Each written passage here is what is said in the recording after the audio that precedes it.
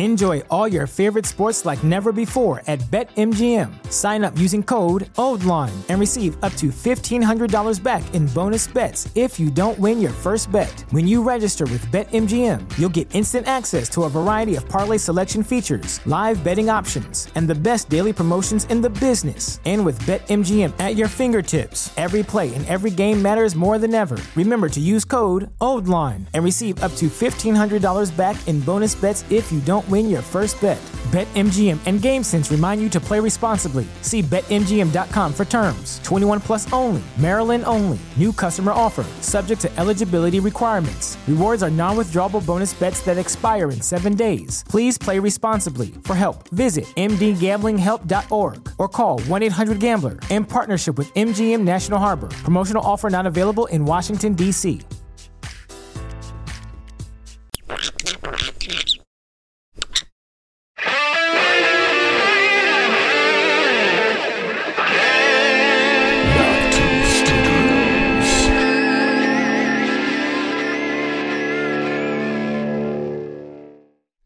Today's podcast is brought to you by Audible. Get a free audiobook download and 30-day free trial at audibletrial.com/GOM. I'm hungry. You're hungry. 5 horses, 5 men. More than I feel like killing on an empty stomach.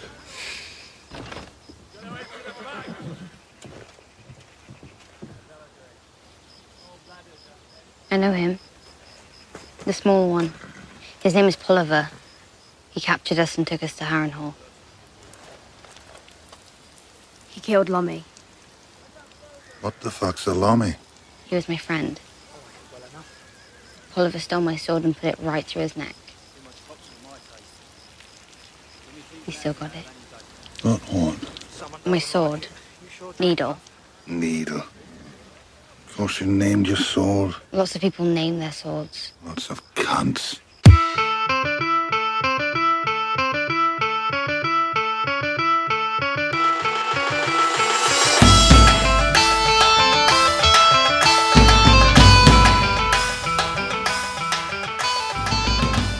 Well met, Thens and Oathkeepers, and welcome to Game of Microphones. I'm Lord Sterling, Sir Duncan, Harbinger of Nightfall, and this is episode 73. Today I'd like to welcome back Lady Rachel of House Fox. Welcome back to Game of Microphones, my lady. Thank you so much, Duncan. Hi, fellow Throners. Hope you're having a great day. Yeah, same here. And just so everybody knows, Lady Rachel will be joining us regularly as much as possible. So thanks again for that. Yay, I'm so excited to be a regular. Yeah, it's going to be fun. On this episode of our series rewatch, we're covering Game of Thrones Season 4, Episode 1, Two Swords. And for anybody who's not aware already, this is a spoiler-filled podcast from the perspective of someone who's current on the show, Game of Thrones. That means you've seen all the way up through Season 7. So, you lived your life for the king, but there's still time to die for some chicken, so you don't hear these spoilers. Warning. Spoiler alert. Spoiler alert. This is a great episode, huh? It's really good. I watched it again today on my lunch break, and I just forgot kind of how much happens in this episode. So much. It's a great season opener for Season 4. Yeah, I agree. This is a great opener. Get a taste of all our favorite characters, some new characters introduced as well, and just a lot of cool stuff. The dragons are big now, and yeah, right? Yeah. They're huge. Oh my gosh. Yeah, huge and scary. Yeah, they're nasty. All right, so let's jump right into it. What is your number 5, Lady Rachel? My number 5 is The Golden Hand. Nice. That Yes. is my number 1, so we can cover that together. Oh, really? Okay. Cool. We can collaborate. So, Yeah. Obviously, this is Jaime getting his golden hand. And actually, I found this kind of interesting because while it's about Jaime getting his golden hand, the scene really shows Cersei for her true personality. I feel like she really kind of shines in this scene where she goes, we've labored days over this hand, and he goes, days. She goes, better part of an afternoon. Yeah. And then talking about Pycelle smelling like a dead cat, and Jamie's like, I don't know what a dead cat smells like. And she goes like, well, he smells like Pycelle. Yeah, like she gets a rare comedic moment here, which is kind of unusual for the Cersei character. Normally she's screaming at people or just being wretched in a manner of ways, but here, she gets that lighthearted moment. Well, they smell like Pycelle, Yeah. Made So, me chuckle. she was just kind of bantering back and forth with him. And I did pick up, and I've picked this up a few times, and I've just forgotten to ask people or bring it up, but when she is talking to Qyburn, when Jamie walks in, he's asking him if all her symptoms are gone. Yeah, what do you think he's talking about? I wonder, and she was like, oh, thanks for, your help. And he goes, come see me anytime. I felt like it was having to do with like Moon tea, like she was pregnant or something? Yeah, I got that kind of vibe from that conversation, because the way Pycelle was kind of like quiet and soft about it, like it wasn't like, are you feeling better? It's like, have your symptoms gone away, I think were his exact words. That's a very particular way to ask someone if they're feeling better. Yeah, I was noticing that for the first time as well, and was sort of taken or caught off guard by it, wondering what they were talking about. And there are rumors, certainly, that Cersei has had carnal relations with people other than Robert, for one, but other than Jamie, mainly. So it's entirely possible. I was that thinking that's been the Lancel. case. Right. Because they show her having sex with Lancel. Right. But as far as like timeline goes, it might pan out that... Yeah, it might. That happened. That's a great point too, because since we got interrupted with the rewatch, it's I'm not really like I didn't get a chance to go back and watch everything again to lead up to this moment, so I had totally forgotten that all that Lancel stuff had happened in the relatively near past at this point. So yeah, it's entirely possible that Lancel could have knocked her up. Yeah, so it was just kind of an interesting, just very quick dialogue. I mean, I've picked up on it before, but when we do this rewatch, I watch the show with such a keen eye that Right. I've picked up on it before, and I thought to myself, like, that's a weird statement, but I never really thought about it to discuss it on air per se. Sure. I feel like it's hinting towards she was pregnant. The seed is strong.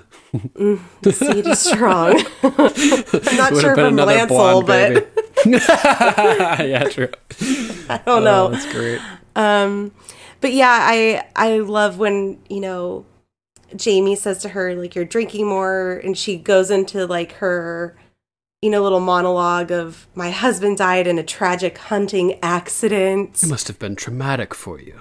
Sarcasm. Yeah, she's great in this scene. From a pure Cersei personality perspective, we really get to see. It reminded me of the scene with her and Robert when they were talking about what held the Seven Kingdoms up for so long, and she goes, our marriage. Right. Yeah, And that they was a both start great laughing. scene. That was a really powerful scene. It echoed that scene for me, and I believe they're in the same room as that scene. Oh, wow. if I'm I not think they are, mistaken. actually. Now that you mention Yeah. it. That's pretty So, crazy. and I think maybe Cersei, I also love the line, like, father disowned me today. And, at some point, I think she calls him you're the golden son at some point earlier on in the episode. In the series? Or not in the series. Yeah. When they, are talking, like, she had to wear a dress, she had to learn how to curtsy, and he got to go out and fight and learn how to hunt and, Mm-hmm. and I find it interesting that this, comment came when he's getting his golden hand. So, Yeah, definitely. being that father disowned him, is he not the golden son anymore? Well, her response is that he can't disown you because you're all he's got. You're forgetting Tyrion. Right. That little lecher. Yeah. But I also feel like maybe because when Jamie starts to advance on Cersei, she shuts him down. Yeah, she's like super pretty cold. quickly. And I'm wondering if it's because she just had an abortion. Oh, yeah. So that I'm may like be. I'm trying to figure out because It's been weeks since he's been back, Yeah. supposedly. So if she was pregnant or something, yeah. that those are pretty much my bullet points with this. What do you have to say about this scene? Oh man, there's a lot. Since Cersei was so cold to him and he just got his golden hand, I titled this my number one. It was For Hands of Gold Are Always Cold, which which sort of harkens back to that song that was written about Tyrion and visiting his secret whore Shay. Yes. So I don't know, just lots of cool stuff here. I like how Qyburn is admiring the quality of the piece. A work of art, really. You know, the craftsmanship is excellent. And Jaime gives him a retort: "If you like it so much, you're welcome to chop off your own hand and take it." And then he kind of like twists it on. Yeah, and he's like, ugh. He also says that a hook would be more practical, and there's got to be some sort of reference that he's making there, maybe, or something, but I'm drawing a blank on it. Also, I think it's cool. It's pretty clever. Cersei says that the hand is elegant, and it made me think of the showrunners, because this is sort of an elegant solution to a CG problem that they could have had. They made the hand, you can tell if you look at it, slightly bigger than a regular hand. And that's because it's essentially a glove that Nikolai Coster-Waldau, the actor, puts his hand in. So it's bigger than his hand, and that way that they don't have to like do any CG work or anything like that, any After Effects. So pretty slickly done. Yeah, and it's not overly large too, where it's noticeable. I mean, it's clearly bigger than a hand, but it's not monstrous. Like they did monstrous. They did it pretty well. It must be pretty thin. Yeah, really thin. And think about this though. Gold is so heavy. If that was actually a hand of gold, that much gold, that would weigh like at least 10 pounds, probably. Oh, yeah. 10, what is it? 20 Gilded pounds. steel? Oh, I think, yeah, technically it may be gilded steel. That's pretty cool. Yeah.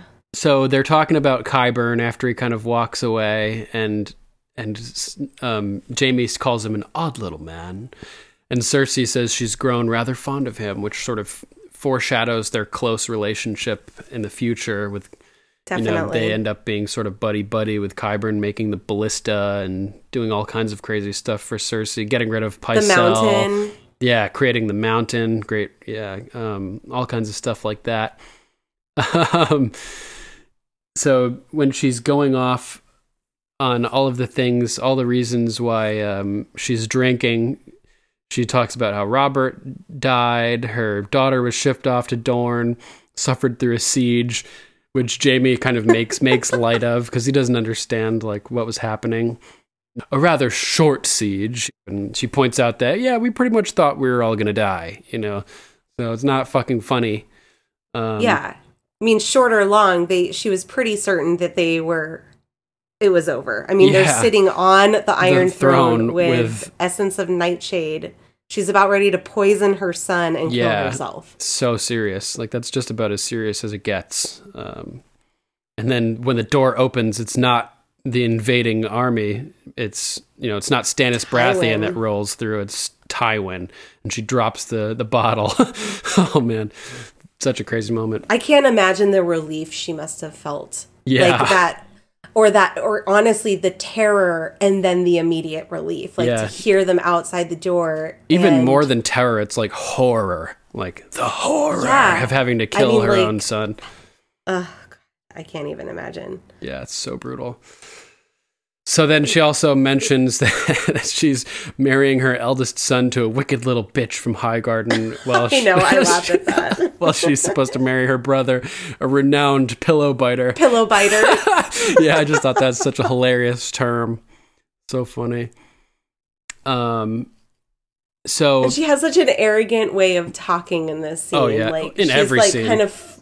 She's kind of flipping her hand around and, swinging her wine glass around. Yep. She's pure Cersei in this scene. Perfect casting too. Lena Headey like really nails She's her amazing. whole attitude.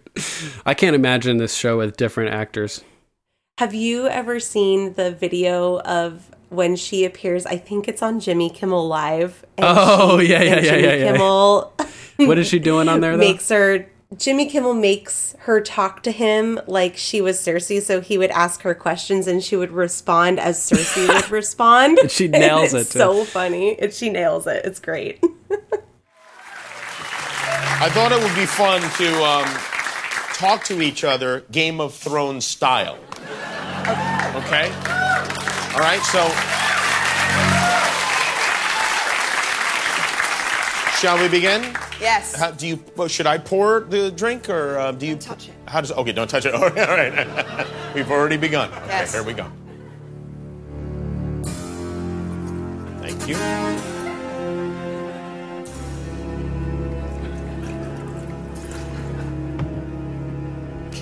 That is a lovely tie. It's a shame it's around such a worthless neck.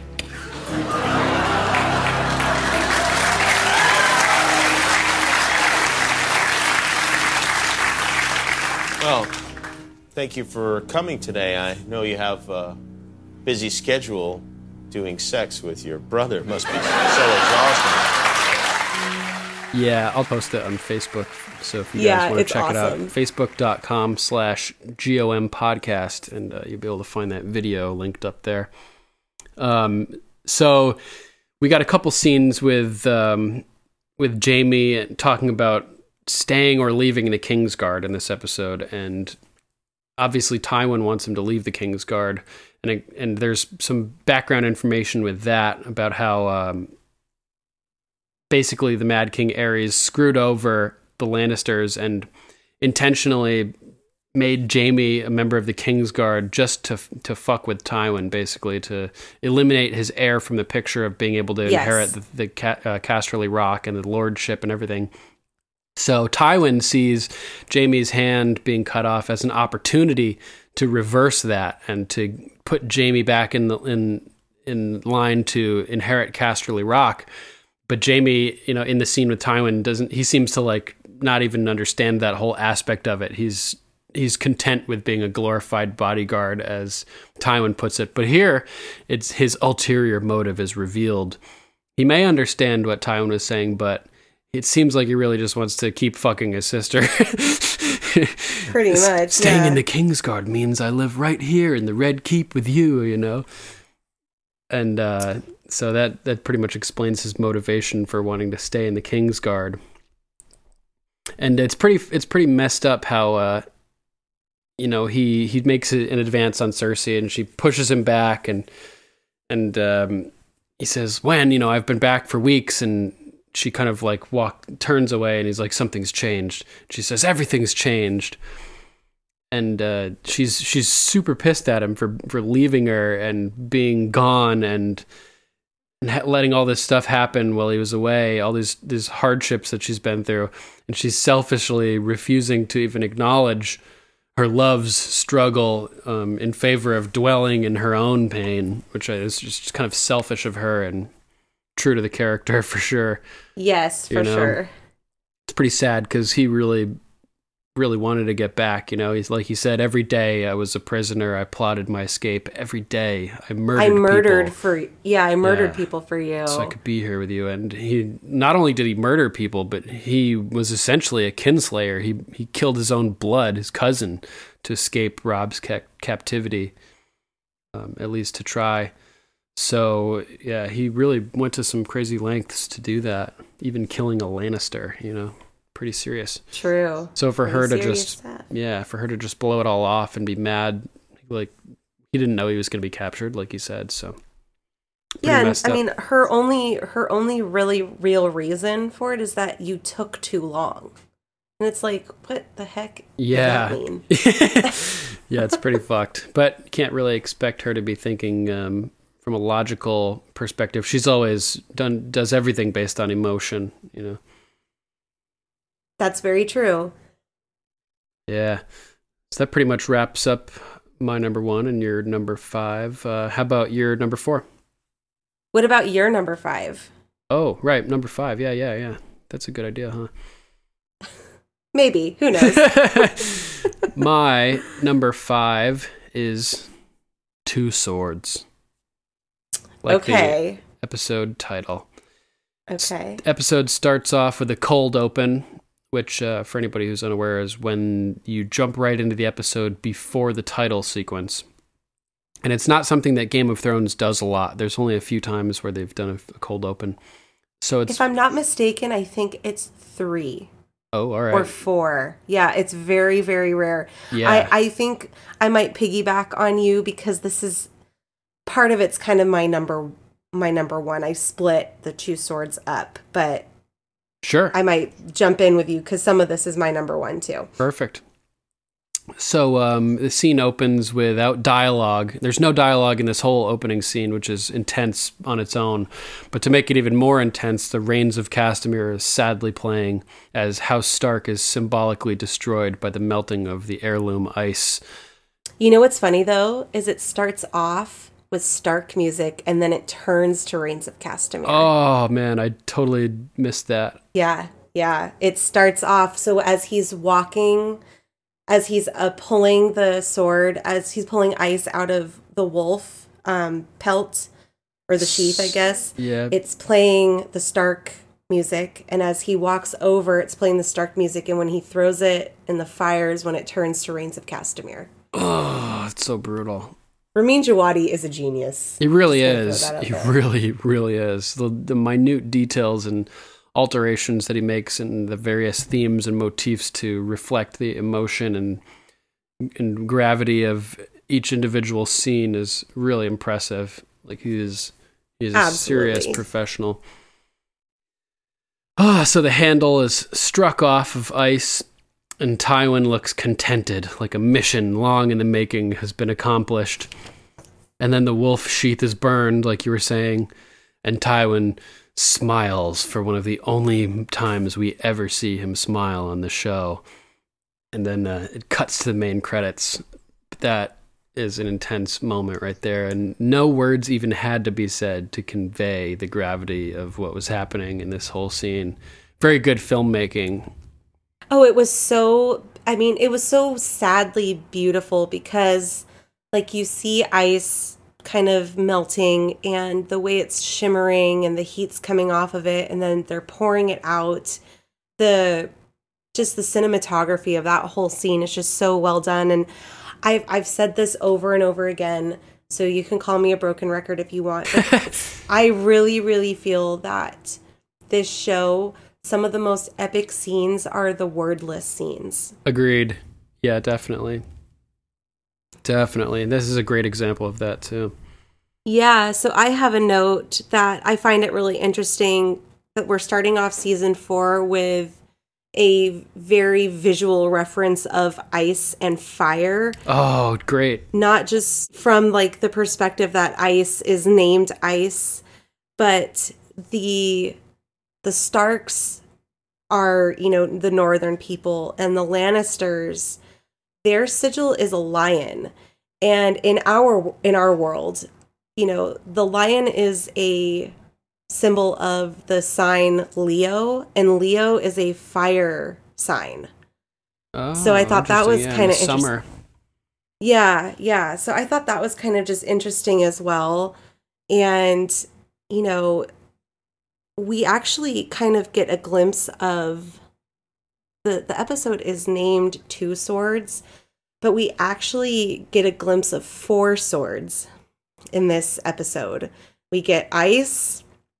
We meet, while it's not named yet, Oathkeeper. Yep. We meet Widow's Wail, which we just get a very short glimpse of in this particular scene while it's still cooling. And we get Needleback at the end. Yep. So we have 2 Stark swords appearing, and we have 2 Lannister swords appearing in this short little scene. Yeah, very interesting. And we see other swords too, but nothing like that's like significant. You know, like we see the Hound's sword, but we don't have a name for it or anything like that. Sure, I don't think he has named his sword because when he cunts name their swords. Yes, exactly. And then I know we see Jon Snow, but just specifically those, we see 3 in one scene at the very beginning of the episode. One of which is being decimated to create the Lannister sword, so it's kind of symbolizing the death of the Stark household. But then at the very end, we find Needle, and it's kind of like the rebirth. Getting one back. Yeah, and I really think that Arya is kind of the avenger of the Starks. So to end that, you know, very symbolic first scene, to end that episode with her getting her sword back is very foretelling. She's the Tony Stark. Oh my god, I didn't even realize that reference. Iron Man, Iron Woman. That's great. Oh, you know what's crazy? What? That coin she carries around is made of iron. Oh yeah, true. Iron coin for the Iron Maiden, you could say. Yes, and with Rains of Castamere playing in the background while he's, you know, melting down ice is just so symbolic of the Lannisters. Another Lannister victory. Yeah, they're obliterating kind of what he thinks they are obliterating another house because he does. Sansa's a Lannister at this point. Arya's presumed dead. Jon is a brother of the Night's Watch, and it's presumed that Bran and Rickon are dead as well. So he is, that's a great and point. Robb is dead, and Catelyn's dead.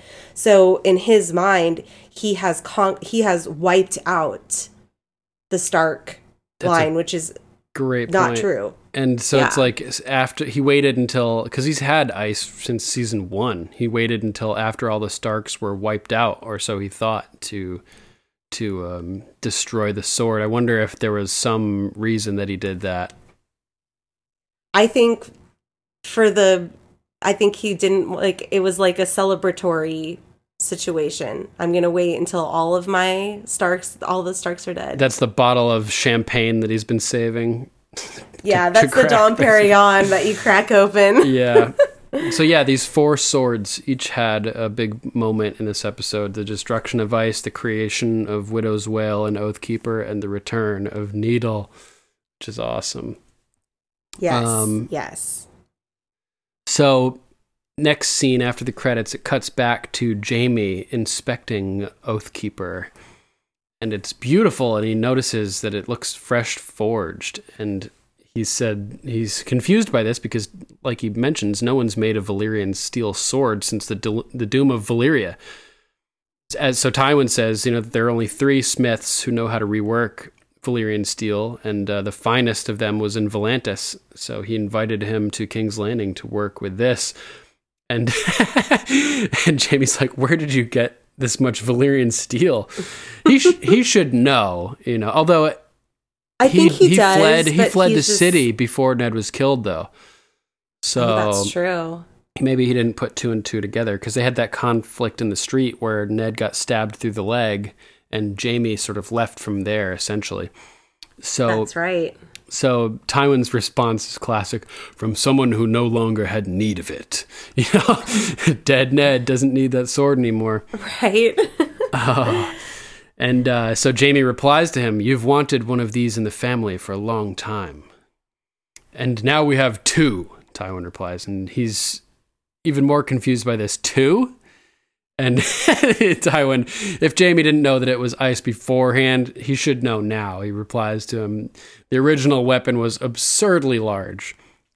Which is true. It's very, very wide for a blade. It's like, I have a couple replicas of the sword, and it's like literally as wide as my hand, the palm of my hand. It's really freaking wide.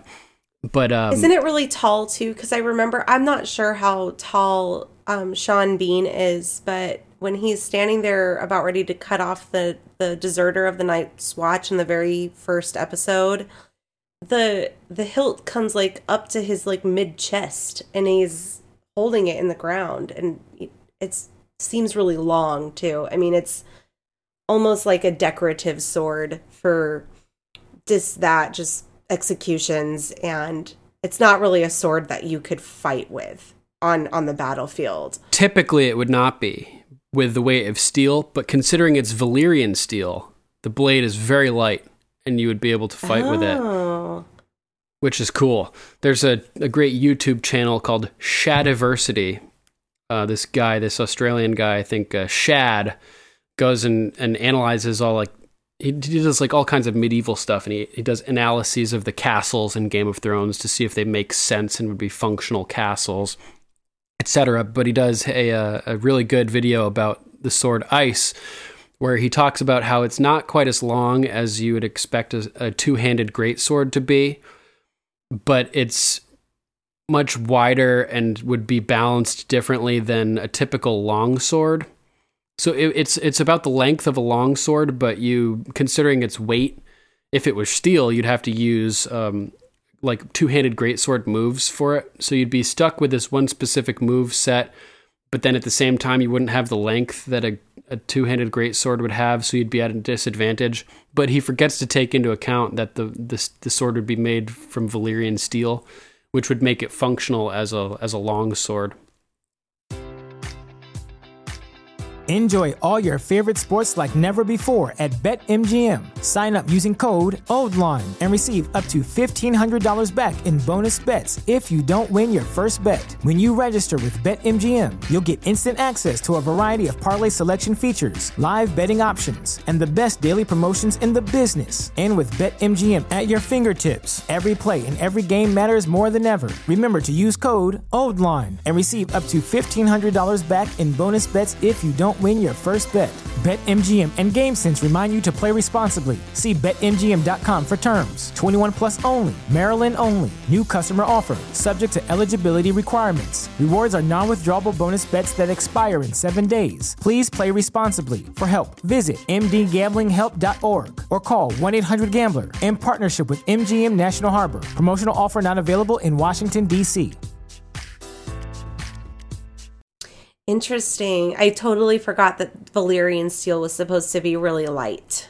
Yeah, really light. And in the books, it's actually described as being even bigger, a full two-handed longsword, or greatsword, I should say, that's even longer with a big long handle and everything. It's pretty cool. So there's that, and definitely check out that video by Shadiversity. We should probably post that too, huh? Probably. Yeah, because it's cool. So I'll do that. And so we learned here that the Lannisters have wanted Valyrian steel in their family for a long time, which made me think about how at one point the Lannister family did have a Valyrian steel blade named Brightroar, and it was lost in the doom of Valyria. And Tywin's brother, the youngest of the siblings, Gerion Lannister, he was actually lost to the doom while searching for the ancestral blade, Brightroar. I have an excerpt from a wiki of Ice and Fire to read. Oh, nice. Circa 291 AC, Gerion went on a quest to find House Lannister's ancestral Valyrian steel sword, Brightroar, and any other treasures that may have survived the doom of Valyria. Almost a decade passed after his ship, the Laughing Lion, left Lannisport, but Gerion never returned. Lord Tywin sent men to look for his lost brother, and they traced him as far as Volantis, where half his crew had deserted him because of his intent to sail into the smoking sea. He had been forced to buy slaves to replace them. So that's the end of Gerion Lannister, as far as we know. Wow. That's from a wiki of Ice and Fire. So it's like a compilation of book stuff, which is kind of cool. I love that website. Oh, man. Yeah, it's so good. You can spend hours on it. Yeah, totally. And then we have Jaime talking about how he will have to be using his left hand, right? So Tywin tells him, you'll have to train your left hand. And he says, any decent swordsman knows how to use both hands. But he's sort of covering for his lack of ability with bravado and bluster here in this moment, because as we know, Completely. He can't use his left hand at all. That becomes sort of a theme throughout this episode, where he's like pretending that he can still fight. Like when Meryn Trant tells him, well, I've become accustomed to guarding the king since you've been gone. He's like, thanks, but I'll be taking care of that. But obviously Meryn is worried because he's missing his sword hand. So he doesn't think that Jaime will still be capable of protecting the king. I mean, even Joffrey in that scene is worried about it. He's like, you can't protect anyone with that. Right. And he goes, I'll use my left hand now, Your Grace. It makes more of a contest. Yeah, another great line full of bravado and his confidence. Yeah, and in this scene, I mean, he even says to Tywin, Tywin says, well, you won't be as good. And he goes, it doesn't really matter as long as I'm better than everyone else. Right. Yeah. He was really good beforehand. Oh, man. And I love his last line. He's like, well, supper would be nice. Yeah. He's always got something smart ass to say. Totally. He's like the king of smart ass remarks in the show. Oh, man. But I do like the scene that you're talking about now, because when Tywin is telling him you're going to return back to Casterly Rock and, take the seat as my heir, and Jaime goes, Kingslayer, Oathbreaker, man without honor. Now you're asking me to break another oath. Yeah. And it's very telling about how really Jaime kind of feels about those titles, because, in the earlier seasons, before we got to know more in depth about his character, and especially obviously before his bath scene with Brienne, it seemed to be like he kind of relished in those titles. Like he liked when people, and the scene with Brienne in the bathtub is very, the most telling of it all, that it really does bother him. It really does get to him. And again, in this scene here, we see that it irritates him that he is asked to hold so many oaths and be forced to break some of them because of all of the oaths that he has to take. They start contradicting each other. Yeah, you made a really good point about how he seemed to revel in those names, and it's sort of like he had adopted Tyrion's mantra of wearing it like armor so nobody could hurt him with it. Absolutely. So it's obvious at this point Jaime really doesn't want any further dishonor, and like you said, this is after his fevered bathhouse revelation to Brienne and his nuanced takes on oaths to Cat. So we know at this point that he's more complex than we originally thought, and he's certainly not just a bad guy who doesn't care about honor or what people think of him. He really is like a tormented soul. I have in my notes here when Brienne is back in King's Landing and they're down by the Godswood looking at Sansa. I mean, Brienne is still holding Jaime to his vow about keeping Sansa safe, getting the Stark girls home, and keeping his oath. Yeah. And Jaime kind of brushes her off at this point, and he's like, Sansa's a Lannister. Arya's probably dead. Their mother's dead. What do you want me to do?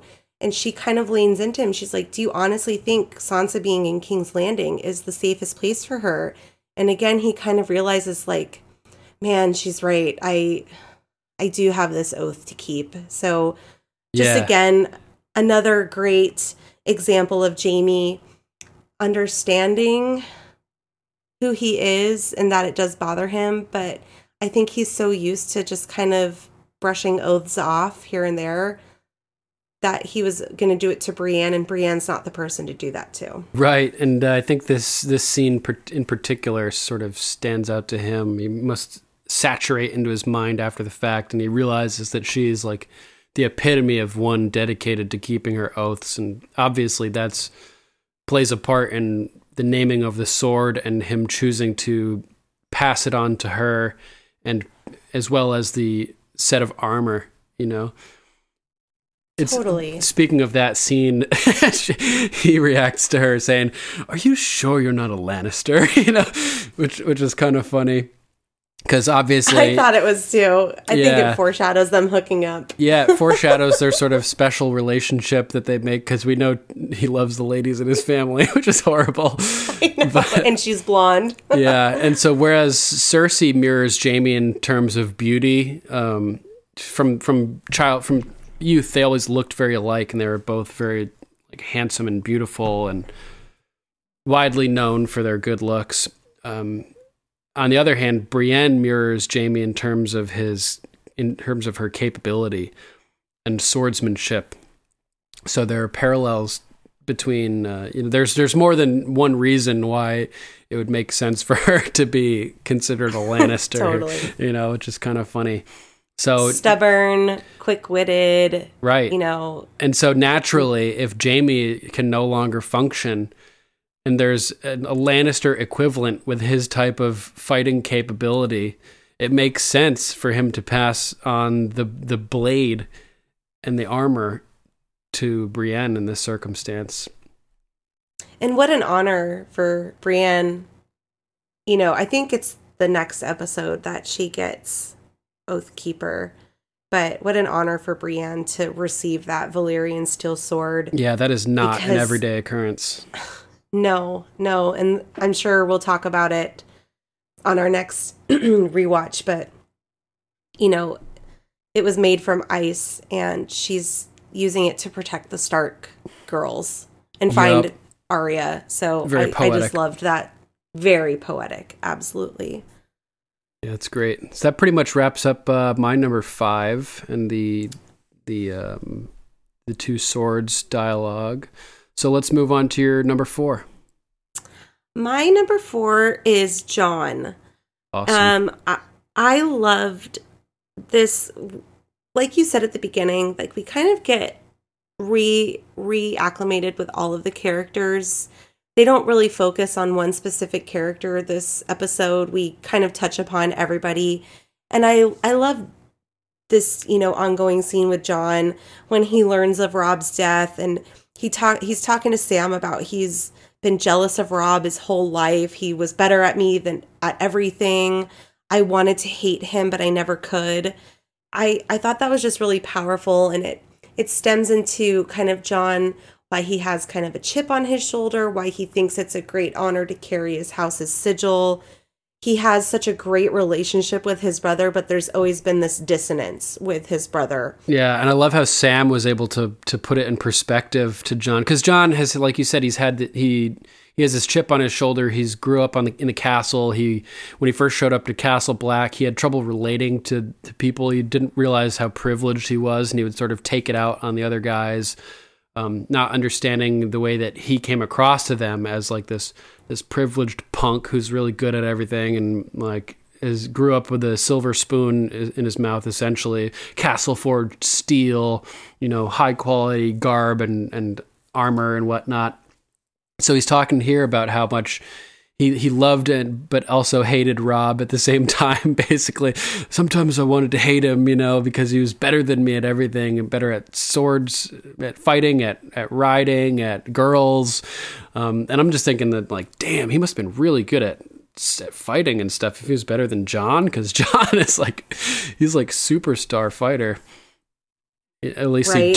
He develops into one for sure. I think he develops into one because I think what happens is Rob and Jon were trained in the traditional manner of having a master at arms, training them in the art of swordplay. And Rob, used that strategy to Tyrion's point. This kid had never lost a battle, and yet he's dead, right. Because they basically cheated. But, he was clearly an amazing fighter. But I think what makes Jon a better fighter is the time that he spent with the wildlings and that kind of raw, unruly, wild nature. It's essentially takes over. It's like Rob is a boxer and Jon is a mixed martial artist, basically. Yes. You know what I mean? Yes. He has influences from various styles playing in to give him a more well-rounded grasp on fighting as a whole, as opposed to like a singular perspective coming from one discipline, where like Rob would have from being trained as by a master in arms, like you were saying. So that's kind of cool. Going back to Sam, it was kind of funny how it sort of put things in perspective for Jon again. He was like, I loved him, but I wanted to hate him at times. And Sam's like, well, sometimes I want to hate you, Jon. You're much better at me than me at fighting and girls. Except and all for reading. This stuff. Yeah. In that case, I bet Sam's miles better. Like you said last episode. So that was just kind of funny seeing everything put into perspective in that way by Sam, and Jon sort of has a realization again of like his place in the world and at the wall, and the way people perceive him versus the way that he perceives himself and everything like that. So he's learning and just becoming a better person every step of the way. Yeah, and just to keep going through this scene, I like when Sam says, okay, you know, they're ready for you, and Jon, it cuts over to the next scene, and Jon is facing the, you know, the Night's Watch Council, I guess I'll call them. I don't know if they have a specific name, but all the men up there, minus Maester Aemon, are the ones that end up killing Jon. True. So he's up there answering to the men that end up killing him. Is this our first time seeing Janos Slynt up at the wall? Yes. Oh, I hate that guy. Oh, I hate that guy. It's so bad. And I love when he goes, the boy must die. And Maester Aemon goes, if we beheaded every ranger who lay with a girl, the wall would be manned by headless men. Yep. And I thought that was very telling. Ageless wisdom from Maester Aemon. Yeah. And then, you know, Janos is kind of giving him shit about being a wildling. He's like, I fought with the wildlings. I ate with the wildlings. I laid with a wildling girl. And, you know, Janos is just being that pompous ass that he is. A bastard son of a traitor. Yeah, what would you expect? And so I love Jon's response to Janos. And he says, well, have you ever been beyond the wall, sir? Like, Yeah. You don't even know what you're talking about. You literally just got here. And and then Janos says, like, I was the, you know, I commanded the city watch of King's Landing, boy. And he goes, and now you're here. You must not have been very good at your job. And I love that, like, because he's just reprehensible. I don't know. He's just, oh my God. Janos is, he's just annoying. I love the way Jon tells Mance's plan. It shows that he really was the whole time. Because I always like to watch these rewatches. I think I've said this before, as if I was watching it as a first-time viewer, but with the knowledge of knowing what happens before and after. And when Jon kills Qhorin Halfhand and starts his relationship with Ingrid, as a first-time viewer, there is some times in those scenes that you think maybe Jon has really gone to the dark side. And I feel like in this scene, Jon basically laying out all of Mance's strategy to the Night's Watch solidifies that everything he was doing beyond the wall with the wildlings was for the benefit of the Night's Watch. Was for this moment, to get this intel back to them. Yes. Yeah, it's pretty crazy. And then he says, do you intend to execute me? And he's saying this to the three men that end up, you know, executing him, assassinating him. More like, and then my last point on this is, you know, when Aemon says, you know, the boy was telling the truth, and he goes, well, how would you possess such magic? And he goes, it's, you know, simple. I grew up in King's Landing. Yup. And that was a cool line too, because that's our sort of the viewer of the TV show. It's like their first hint at who Aemon Targaryen was, you know? We don't know that he's a Targaryen at this point, but the fact that he grew up in King's Landing makes us wonder, like, oh, who is this guy? Wait, are you sure we don't know? I think we know. I think we know. Oh, do we?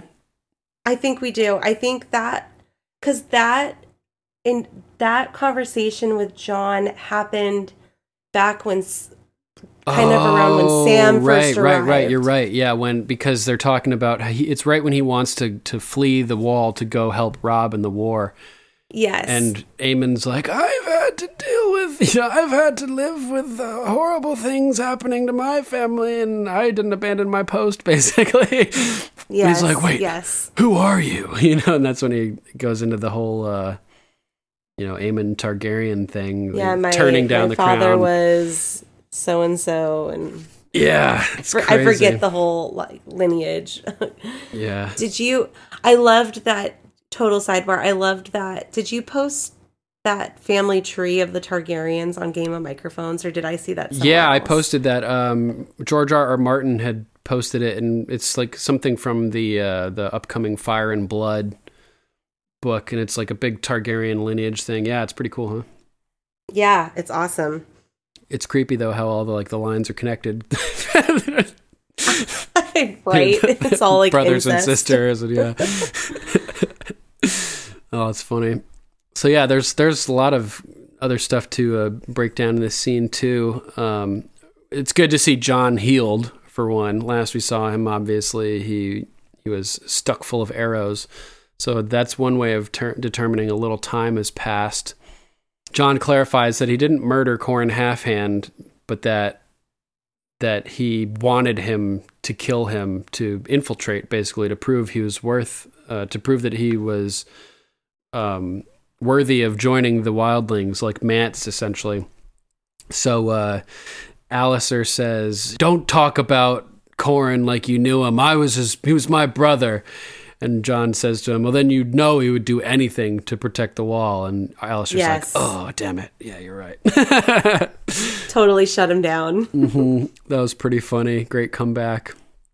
And like Jon's fighting style has been influenced by the wildlings. His philosophy is also starting to be influenced as well, as you can tell by him referring to the wildlings not as the wildlings, but the free folk. Yes. And listen to him, he even talks like a wildling now. And that's what he goes into. I talk like a wildling. I ate with the wildlings, climbed the wall with the wildlings, etc. So that's cool. You can he's starting to approach that perspective that Sam has gained by his bond with Gilly.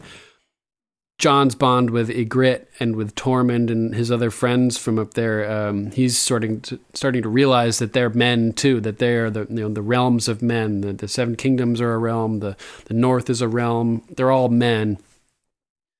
Yeah, it's a fight against the living and the dead, and this is kind of the start of his story arc with, coming into the Lord Commander of the Night's Watch, going and getting the wildlings from Hardhome and letting them through the wall. This is kind of the start of that. I feel right. He's starting to find his purpose other than being a man of the Night's Watch. He's finding a bigger purpose in kind of a parallel way, the way that Dany did, like we talked about last episode. Yep. This is starting his arc of his purpose. His ideology, and more, instead of just being a military leader, being an ideological icon, Absolutely. It's, the start of his journey to basically convince people that stop fighting each other. This is stupid. We have a huge threat on the horizon. We need to band together as the living because the dead are coming.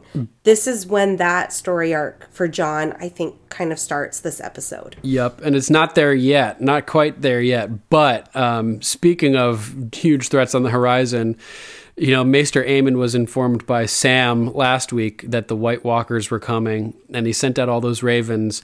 And so if that wasn't bad enough, this week, Jon is informing everybody that Mance Rayder is marching on the wall with 100,000 wildlings. I know. Impossible, He's united the Thens, the Hornfoots, the Ice River clans. He has giants fighting for him. And I love that Janos totally writes that off. Yeah, he's like, giants, that's bullshit. It's sort of like the way that Tyrion writes off Grumpkins and Snarks in season 1 when they're heading up to the wall as well.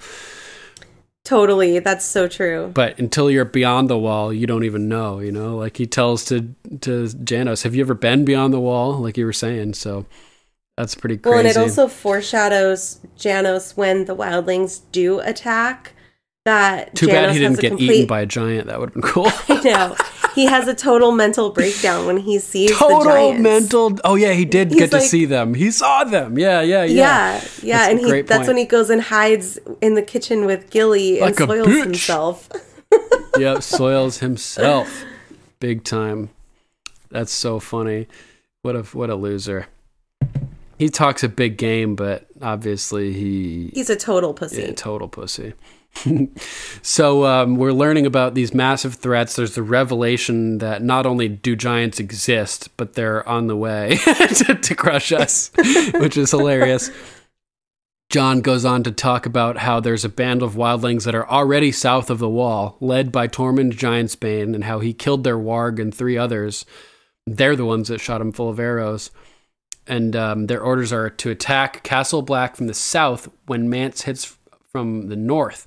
And this is an interesting plan, which you can tell is laid out by Mance, because it's very strategic with his knowledge of the Night's Watch and of Castle Black. He knows that Castle Black was designed with no southern wall, specifically so that it could not be defended from attacks from the south, which seems crazy, but it's actually kind of a smart design plan.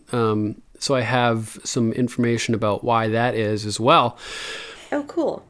The basically what happened was that the 13th Lord Commander of the Night's Watch ended up declaring himself a king and rebelling against the kingdoms. So I can't remember which king it was, but he rode north to basically take back the Night's Watch and eliminate the 13th Lord Commander. So I have a little excerpt from a wiki of Ice and Fire again to give a little more detail about that.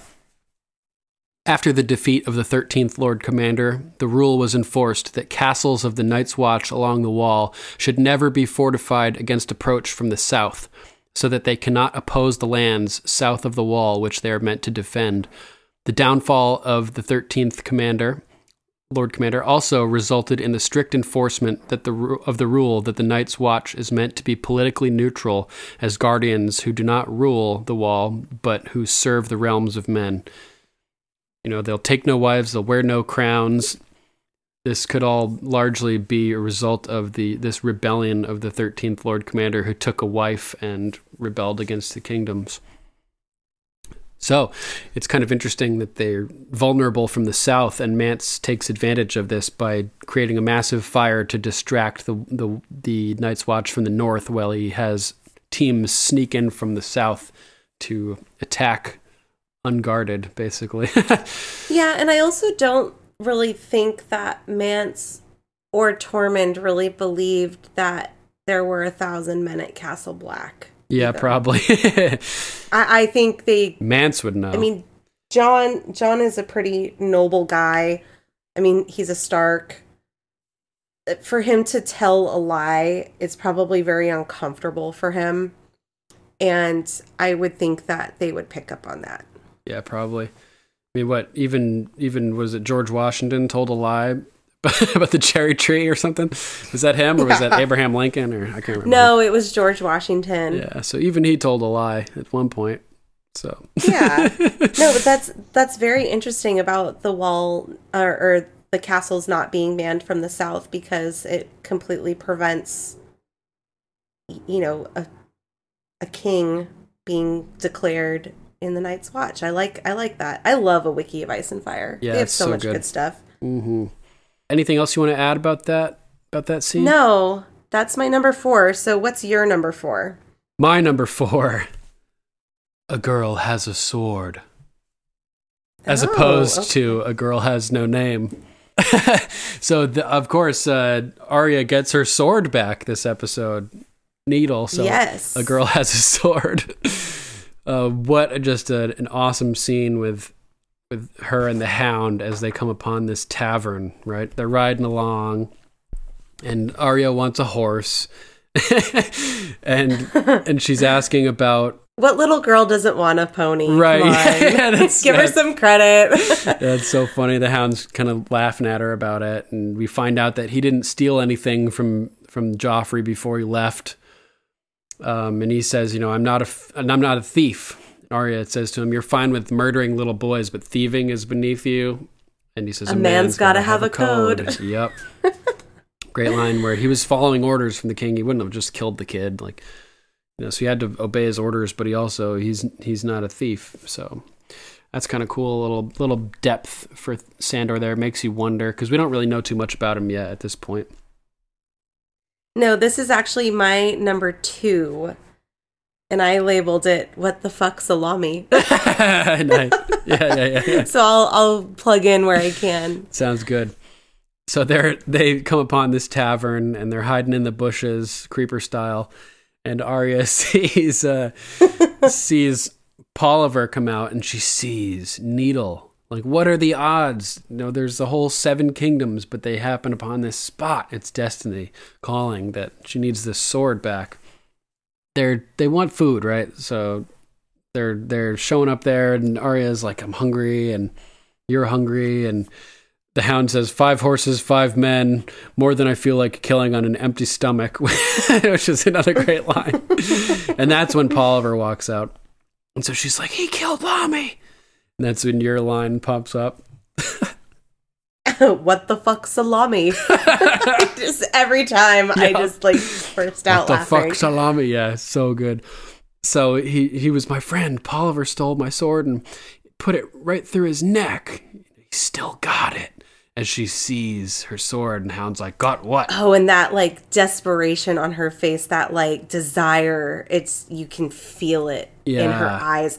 Maisie Williams has the most expressive eyes. Yeah, she really does. She has some huge eyes. Like, big, beautiful brown eyes with those eyebrows, and it's like she uses them in her acting because you can feel that they widen, like want, that desire. Like, I am getting that sword. Yeah. And with determination, she starts walking down there. She's like, I'm taking it back. And yeah. The Hound is like, get back here. And it's sort of like the last episode when she just jumps off the horse and goes over to kill that guy that's eating with the phrase. Exactly. She sort of just, the Hound's still talking, and he realizes that she's not even standing in the bushes anymore. She's already like almost at the front door. She has her own agenda. I mean, it's... And he's just going to pick up the pieces. Yeah, and I do like in this scene though that Arya kind of surrenders to the fact that she does need the Hound at this point. She's That's like, true. I have nobody. My mom's dead, my dad's dead. I don't know where my sister is. Like, because when she's asking for the pony, she's like, "What do you think? I'm gonna run off? Like, where am I gonna go?" Yeah. She kind of surrenders that thought of. She's like, "You're killing my stragglers. Like, I need you to help." Finish off all these crowds. Yeah, you're protecting me. And so I kind of liked that. I wouldn't say it was a soft moment, but it was definitely a moment into her thought process of becoming more accepting of the fact that her and the Hound are going to be together for a while. Yeah. And so before Arya actually walks to the building, there's another moment that we can't skip over, which is really good, which we already referenced slightly. The Hound says, she's still got it. And the Hound says, got what? My sword, Needle. Needle. Of course you named your sword. Lots of people name their swords. Lots of cunts. Such a classic moment, It's so perfect. It's so the Hound. He hates that shit. Yeah. So funny. One of my favorite conversations from the whole show. So every once in a while you get some real gems with dialogue here, like George R.R. Martin has just these moments of brilliance, which is great. So Arya rushes off towards the tavern, and the Hound catches her, and he's like, get back here, and my brother gave me that sword. And he kind of like steps in between her and the building, and he like really pushes her back, and he's like, I don't care if he ate your friend. We're not going in there. Right as the door opens. But it's also funny, I don't care if he ate your friend, because in the same episode, we get the Thens introduced, who are cannibals and are like, cannibals. Probably would have eaten her friend. The marbling is amazing on these southerners. You really should try. Yeah, try Crow. So the door opens behind the Hound, and it's this shrimpy little guy compared to Sandor, and Sandor turns around and basically has to go in at this point, otherwise it would be weird. So he walks in, and you can tell right off the bat these guys are all real winners as they sexually assault a tavern wench over in the corner there. Yeah. Which is fucked up. In front of her dad. Yeah, super. These guys are winners, big time. So we definitely right off the bat we don't want Sandor to kill them. Like we're not going to be disappointed when Sandor kills all these bastards, basically. No. So they go over, and this whole scene is amazing. Obviously, Sandor is recognizable with his burned half face and his just monstrous size. So Polliver recognizes him right off the bat. I know you. You're the Hound. Pour our new friend some ale. And he's like trying to play it friendly, at least to start. He's talking about how he's been stuck with Gregor, your brother, meaning no offense, none taken. And he's talking about how the Mountain's like great at what he does, but it's just torture. You know, you spend enough time putting the hammer to people, you start feeling like a carpenter. It drains the fun right out of it. And what's life without a little fun? And Arya's just like, ugh, like this guy's so gross. You're disgusting. Yeah, and the Hound is just like, ugh, as well. You know, you can tell he doesn't want to fucking deal with this guy. So what's life without a little fun? And he's like, I don't need to tell you that, huh? And like sort of looks at Arya. And so Hound plays along and basically pretends like he's been raping Arya, which is fucked up. Yeah. You know? Yeah. She's all right. I've had better, you know? And it's like, whoa. And I don't even know if Arya understands what's going on at that point. But yeah, she's just like trying to figure out how, I think in that point she doesn't really even care what they're talking about. She's just trying to figure out how to get Needle. In her mind, how am I going to get Needle back? Yeah, she sees it. It's right there. Like, it's just as close as Rob and her mom were the last episode, where she could like reach out and touch it. You know, she could reach out and touch Needle at that moment. So then that's when stuff starts to get sort of tense between Polliver and the Hound. He's like, you know what, you should come with us. You know, there's always something hidden away for us to find, and these are the king's colors. So nobody stands in his way. That means nobody stands in our way. You know, gold, silver, daughters, anything we want. And and Sandor responds, "Fuck the king." Which my favorite line of his. Yeah, when he says it now and when he says it at the Battle of the Blackwater. Fuck water, like, bring me wine. And so the camera cuts to Arya, and she's smiling, you know. She's like, fuck the king, fuck Joffrey. And she grins. I know, and her bright little eyes are just glimmering, they're glittering with that. She's just like, haha. And so Polliver is like, you know, when I heard that Joffrey's dog abandoned the Battle of Blackwater, I didn't believe it, but here you are. And he's like, here I am. Bring me one of those chickens. You know, and they sort of like start arguing over the chickens. And he's like, well, how about we trade, you know, one of our chickens for one of your little chickens? And like looks at Arya, and the Hound is. It's even gross, like even worse too. He's like, Lowell over there likes him a bit broken in, you know, and the guy's like, like kind of waves, you know, it's so fucked up. And that's the Hound's next epic line of the moment. You're a talker. Listening to talkers makes me thirsty. And he fucking reaches across the table. Just chugs Polliver's beer. And at that moment, you know, and the cool thing too, he's chugging his beer, but he's doing it with his head like cocked to the side, so he maintains eye contact with him like basically the whole time in case Polliver tries to do anything. Yeah, he's giving him the middle finger with his eyes. and just keeping an eye on him in case he decides to like attack, right? So that's true too. Even like the brazenness of this move, like taking somebody's beer, you know, at a bar, basically, that's next level. You do that, you're basically saying, fight me, you know? You're getting in a fight. So Arya, even, it cuts to her eyes, and she's no longer smiling, grinning, like after the fuck the king line. She's like, whoa, like her eyes are all wide at this point. She's like, shit is about to go down. And he's like, and hungry.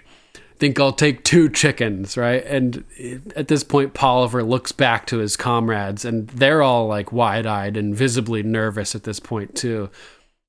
And for some reason, Polliver still tries to act tough. He's like, you don't seem to understand the situation, you know? And he's like, I understand that if any more words come pouring out of your cunt mouth, I'm gonna have to eat every fucking chicken in this room. Yeah, that's just another great line.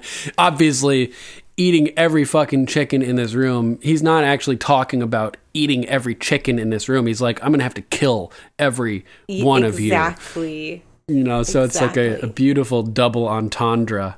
You've lived your life for the king. You're going to die for some chickens? Someone is. Someone is. You know? And that's when Polliver pulls out his sword and the hound tips the whole table. Like he raises it a notch. He's like, oh, you take your sword. I'm just going to throw this fucking table at you. So he throws the whole table at him, knocks him over. A scuffle ensues. Everybody's going crazy. The hound's just like slashing and beating people to a pulp. He stabs a guy in the crotch with something. And the guy, oh, that was so brutal. So brutal. The guy's like, ah! You know, and some guy gets on top of the hound and tries to cut his throat. And this is, to me, it's like, you know, like how little kids will be like playing and like a bully will like grab your hand and like smack it against your own face and be like, stop hitting yourself. While he's like making you hit yourself. That sort of happens with this. It's like a grown up version or like a Westeros version where he turns. I have the a guy's... hard time watching that. Oh, I love part it. of that scene. It's so great. Like, oh, you so see it coming. brutal. You're like, no. Yeah. The blade slowly turns from the hound's neck. And you can see the guy watching the blade, and his eyes get more and more wild as he realizes that his strength is very outmanned by Sandor's strength. And the blade turns towards his own face and steadies itself, and then the hound, who's holding onto his head, just slams it down on the blade 2 or 3 times. And the guys... And the sound effects in that scene, too, it's just like... Ugh. Yeah, and on top of the sound effects, the guy's acting performance as he stabs himself in the face. Basically, the first one's kind of like a low groan, and the second one's like, like you really like he screeches on the second impact, and it's like really, really messed up. Like people were traumatized by the Sansa rape scene because of the sounds. Like you didn't really see her being raped, but like you heard her whimpering and crying. And I feel like even like this is sort of similar. Even though you see him being stabbed in the face by the knife, his vocal performances, like you close your eyes so you don't have to watch it, and it may even be worse because of his wails. It's just like pathetic whimpering. Because like, I don't really watch that part very often. Maybe I more watched it impactful. today for the rewatch, so you're welcome. I usually don't, though. I usually like pretend to be doing something else, like check my emails. Right. I'm like, now's a good time to check my Facebook feed. Just scroll randomly through anything so I don't have to watch this. So yeah, that's a classic moment. Stop hitting yourself. Stop stabbing yourself. Stop stabbing yourself. You know.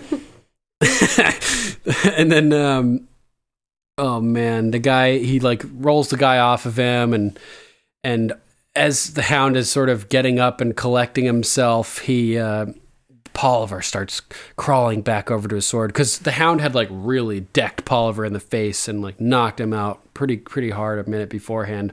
So Arya sees him, Polliver, starting to crawl, like regain consciousness and crawl back over to his sword, and she takes quick action. So it's about time to add a second and third man to Arya's kill list. You know? Yes. So she grabs a dead guy's sword and sticks it right through this guy who's lying on the ground trying to get up, killing a second guy.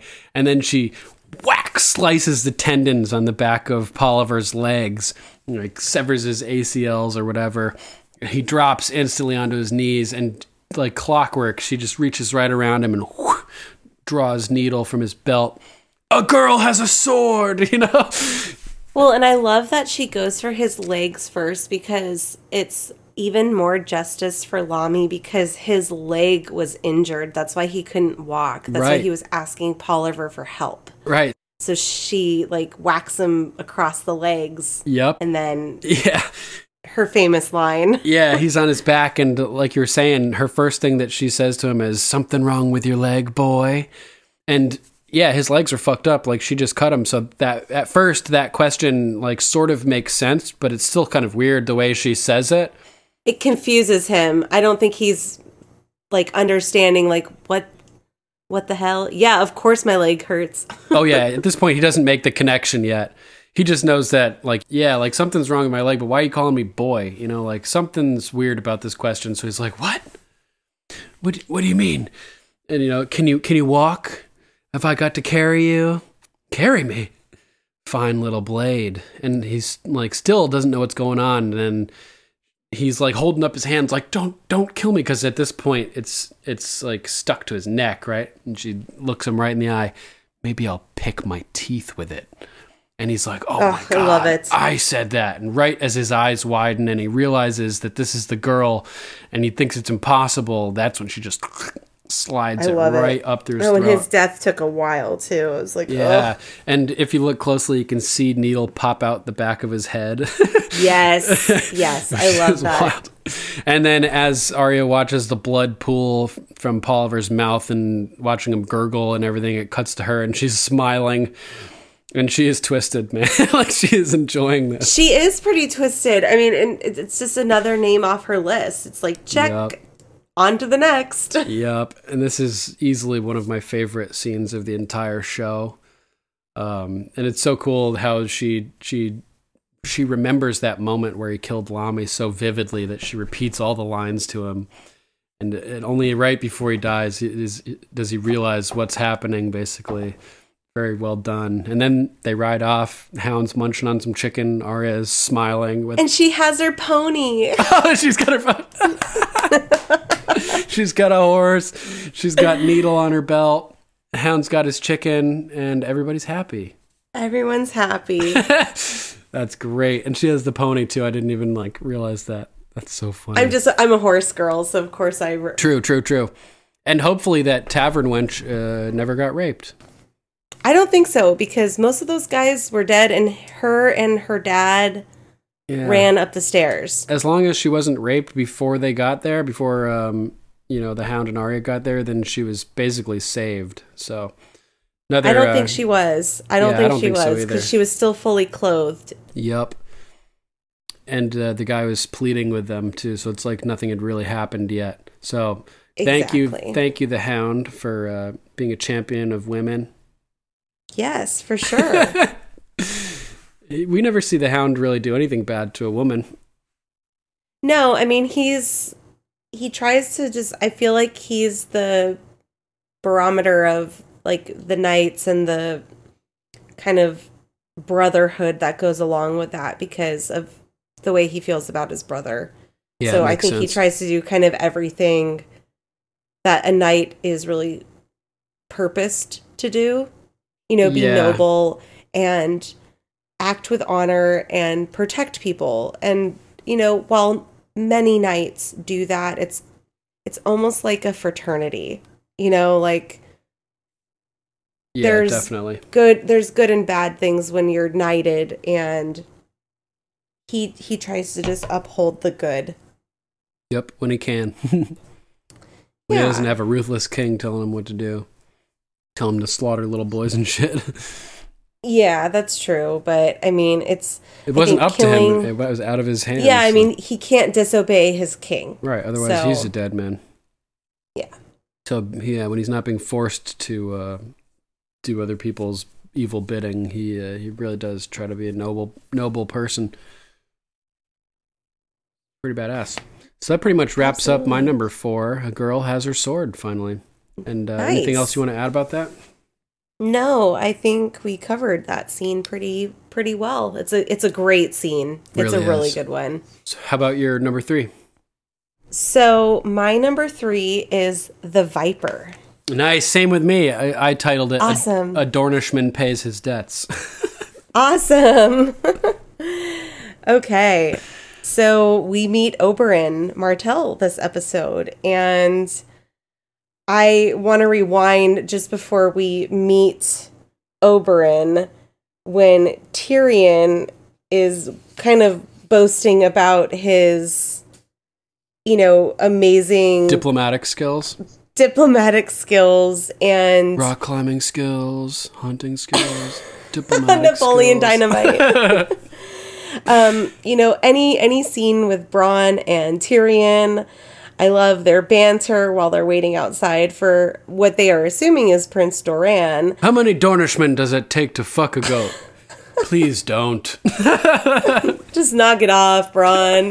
Like, we should be waiting in a tavern so we can drink while we wait for the party. It's like, this is the Prince of Dorne we're waiting for, dude. We're not gonna, like, be in a tavern, like, drunk off our asses waiting for the prince. Yep. I love Bronn, man. He's the fucking best. He's the best. He's so I want awesome. to party with Bronn. Yeah, totally. But I think it's really funny that Pod, he's such a nerd. He, like, knows all the Dornish houses, and Yep. what a quirky character he is. He's like, Glyven. Yeah, it's so funny. But I love when Tyrion gets snubbed and they find out Prince Doran is not coming, but Oberyn is there in his place, and you can just kind of see the look on Tyrion's face, like, oh shit. Oberyn is in King's Landing. He arrived before dawn. We need to go find him before he, like, kills somebody. Yeah, and he mentions that there was, been a conflict between the Martells of Dorne and the Lannisters of Casterly Rock, which has been, this conflict has been around for years. And obviously, this animosity is largely a result of the Mountain having killed Oberyn's sister, Elia, the princess and wife of the Targaryen prince Rhaegar, son of the Mad King, and her children, young Aegon and Rhaenys, I believe. Yes. Oh, it's so brutal. Yeah, so of course we meet Oberyn in a whorehouse with his paramour. Yep. And that shows how smart Tyrion is again, because he just, like, immediately knows where to look for him. He's like, well, if I were arriving in the city and, like, blah, blah, blah, I'd be looking for a whore, basically, Yeah, if you're known absolutely. as being a killer and a horror monger, basically, like, that's what you're going to be doing. Right. So I love when he, is talking to Ilaria about, like, the whores that they're going to pick out. And he goes to the guy, he's like, and you're staying, he goes, I'm not an offer. And he goes, everyone who works for Littlefinger is an offer. Like, what are you talking about? Well, like, I'm wildly expensive. Have you ever been with a prince? It's also cool, that scene, because you immediately get to see the dynamic between Oberyn and Ilaria and how it differs between the way, like, that women are treated in other parts of Westeros. Obviously, they're basically on equal footing here. Ilaria is making decisions. He's asking her for input on what they should do. She takes part in the same type of promiscuity that he does. They're like equals in their relationship, which is kind of interesting to note. Strong female character who's recognized as such by her partner. It's not something that's super common around Westeros. Women don't necessarily always get to make decisions. Oh, no, not at all. I mean, she's definitely an equal and respected, I would say, is the best word. You can tell that he really loves her, that they have, and I love her when that Oliver, I think his name is. Mm-hmm. Oh, yeah, Oliver, yeah. Oliver. She goes, he goes, my lady, and she's like, let's just keep it real here. I'm a bastard. She's a whore. Like, let's just call it how it is. I just kind of loved that. A term of courtesy in this establishment, lady. A lie anywhere. Yeah. It's like, dude, you're in a whorehouse. You're in a whorehouse. Yeah. It reminded me of that time with Stannis when he's writing the letter about Joffrey being a bastard, and after the death of Robert, and the person who's actually the scribe is, like, reading off what he has, and he's like, his beloved brother Robert, and he's like, I had no love towards Robert, and he's like, well, it's just a harmless courtesy, A lie, take it out. So same thing here. A term of courtesy in this establishment. A lie, anywhere, It's so true. So then, they're about ready to get it on, and then he hears the ominous Rains of Castamere. And my favorite part is when Oberyn gets up and Ilaria is like, Oberyn, don't. and she gets up to follow him, and the whores are looking at each other like what the hell is going happening? on? Yeah, and obviously these two Lannister guys are singing the song because the Dornishman is here, or something. Yes, like they seem to be trying to agitate him. Well, they know who he is because they're like, we don't see any Dornishmen here in the capital. Like, but I think they realize he's from Dorne when they see him. I don't think they're aware. True, because they wouldn't necessarily have any reason to instigate anything against him. So yeah, maybe you're right. No, because nobody knows that Oberyn is there. It's supposed to be Doran, and I'm not sure Doran would go to Littlefinger's whorehouse. He doesn't strike me as that person. Right. I was just thinking that I thought that maybe word of Oberyn's arrival had spread throughout the whorehouse, so those guys may have heard it. And maybe. They were like, I don't know, though. I think they were just serenading their whores. Oh, yeah, that makes sense. Because they're Lannisters, so they want to look badass by singing the Rains of Castamere. Like, they're not Lannisters but they're themselves, like low-level. They're henchmen. Yes. So they're like, we're in with the big guys, We're going to sing this song to show you that we're part of the power structure. So yeah, maybe you're probably right. So, and then, the whole scene where they are just kind of bantering back and forth, and oh God, when Oberyn stabs him in the wrist and he goes, a long sword is a bad option in closed quarters. Yep. Oh, that's so great. And the look on his face too is just like this maniacal look, and his face is just like perfect for this moment. He's very calm and poised and talking with there's a lot of veins in the wrist, and he's just sitting there looking at him like, you're an idiot. You can tell he's having a lot of fun, and he looks super dangerous. Yes. Which is on display also, and when he first enters the room, he walks in and like sort of slowly puts his hand over a flame, and it's like a hint, you're playing with fire here. Right? Oh, that's so true. Also showing that he doesn't give a fuck. That's very true. I didn't even catch that. I mean, I know he puts his hand over the candle, but that's a great, kind of subtle hint. And then, of course, in walks Tyrion right as he pulls the the blade out. Spurt, blood shooting everywhere, and Tyrion's like, kind of like, what is happening here? What is happening? Yeah. So, I think it's great because there's a lot of parallels between Oberyn and Tyrion. I mean, they're both the second sons. Yeah. They're both, not in succession for the throne. And I love their dialogue outside the brothel because Oberyn mentions that Rhaegar left his sister for another woman that started a war. Right. And I mean, that's a huge foreshadow that obviously Rhaegar left his sister for Lyanna Stark. Yep. And it started a war. So clearly, maybe Prince Oberyn knows more than most of the other houses about that situation. Maybe.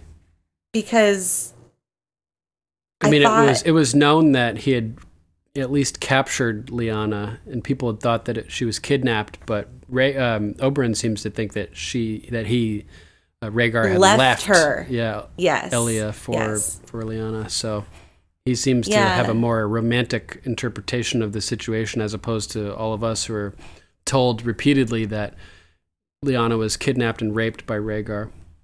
Yes, so I think he obviously knows a little more than the rest of Westeros.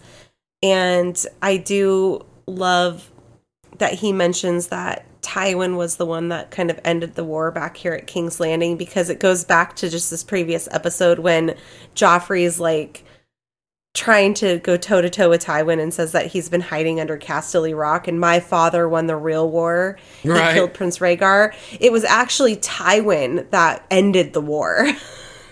True. I mean, Robert might have killed Rhaegar, but Tywin was the one that put the war to end. So I thought that was kind of a nice coup after Joffrey's, 16-year-old tantrum that he was having. He's like, actually, in the previous little episode. boy, I sacked King's Landing. Robert won a battle at the Trident, but I took the throne, Yeah, which is kinda funny. absolutely. And then his line, you know, the Lannisters aren't the only ones who pay their debts. Yeah, not even pretending, like that's an open threat, you know. He's like, Yeah. tell Like, your I'm father here. I'm here. Yeah. Yeah, I'm here. There's some other funny moments to cover from this scene as well. Like he tells Olivar, take off your clothes. You know, we'll be here for a while. And Olivar's like, which way do you like it? He's like, my way. So I think it's safe to say that Oberyn is the Dom in this situation, Oh, for sure. which is hilarious. Well, and that Oliver guy is definitely not the Dom in anything. He's the sub for sure. So when he walks into the Lannisters singing, you know, one of them's like, "You lost, friend," and that sort of signifies that they don't know who he is as well. I don't see many Lannisters where I'm from. We don't see many Dornishmen in the capital. And he's like, we don't like the smell of the capital, which is hilarious because King's Landing is known for its wretched smell, which can apparently be experienced even from a distance.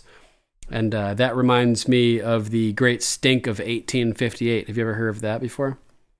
No. So the Great Stink of 1858 occurred in England. And basically, up until that point, there was no such thing as sewers or like drainage systems for waste, so people would just be dumping out their night pails like in Flea Bottom, you know, and the shit would be running past whatever street it was. So apparently one summer was like pretty hot in England, and the whole country just like stunk to the point where it was known as the Great Stink of 1858, and it resulted in the creation of sewer systems. Like they were like, we have to deal with this. Well, isn't that a good thing? Yeah. Like we have to deal with this once and for all. Thank God for that. Yeah, so that's pretty funny, and I always end up thinking about it somehow. The Great Stink of 1858. Look it up. So Ilaria comes in to try to talk down Oberyn, and they're like, why are you wasting a woman like this on a Dornishman? Bring him a shaved goat and a bottle of olive oil. You know? And I'm like, oh, you just fucked up so bad. Some great dialogue here. You know why all the world hates a Lannister? You think your gold and your lions and your golden lions make you better than everyone. But can I tell you a secret? You're not a golden lion. You're just a pink little man who's far too slow on the draw. And it takes a second for that to sink in for the other guy. He just slapped him with the glove across the face. You know what I mean?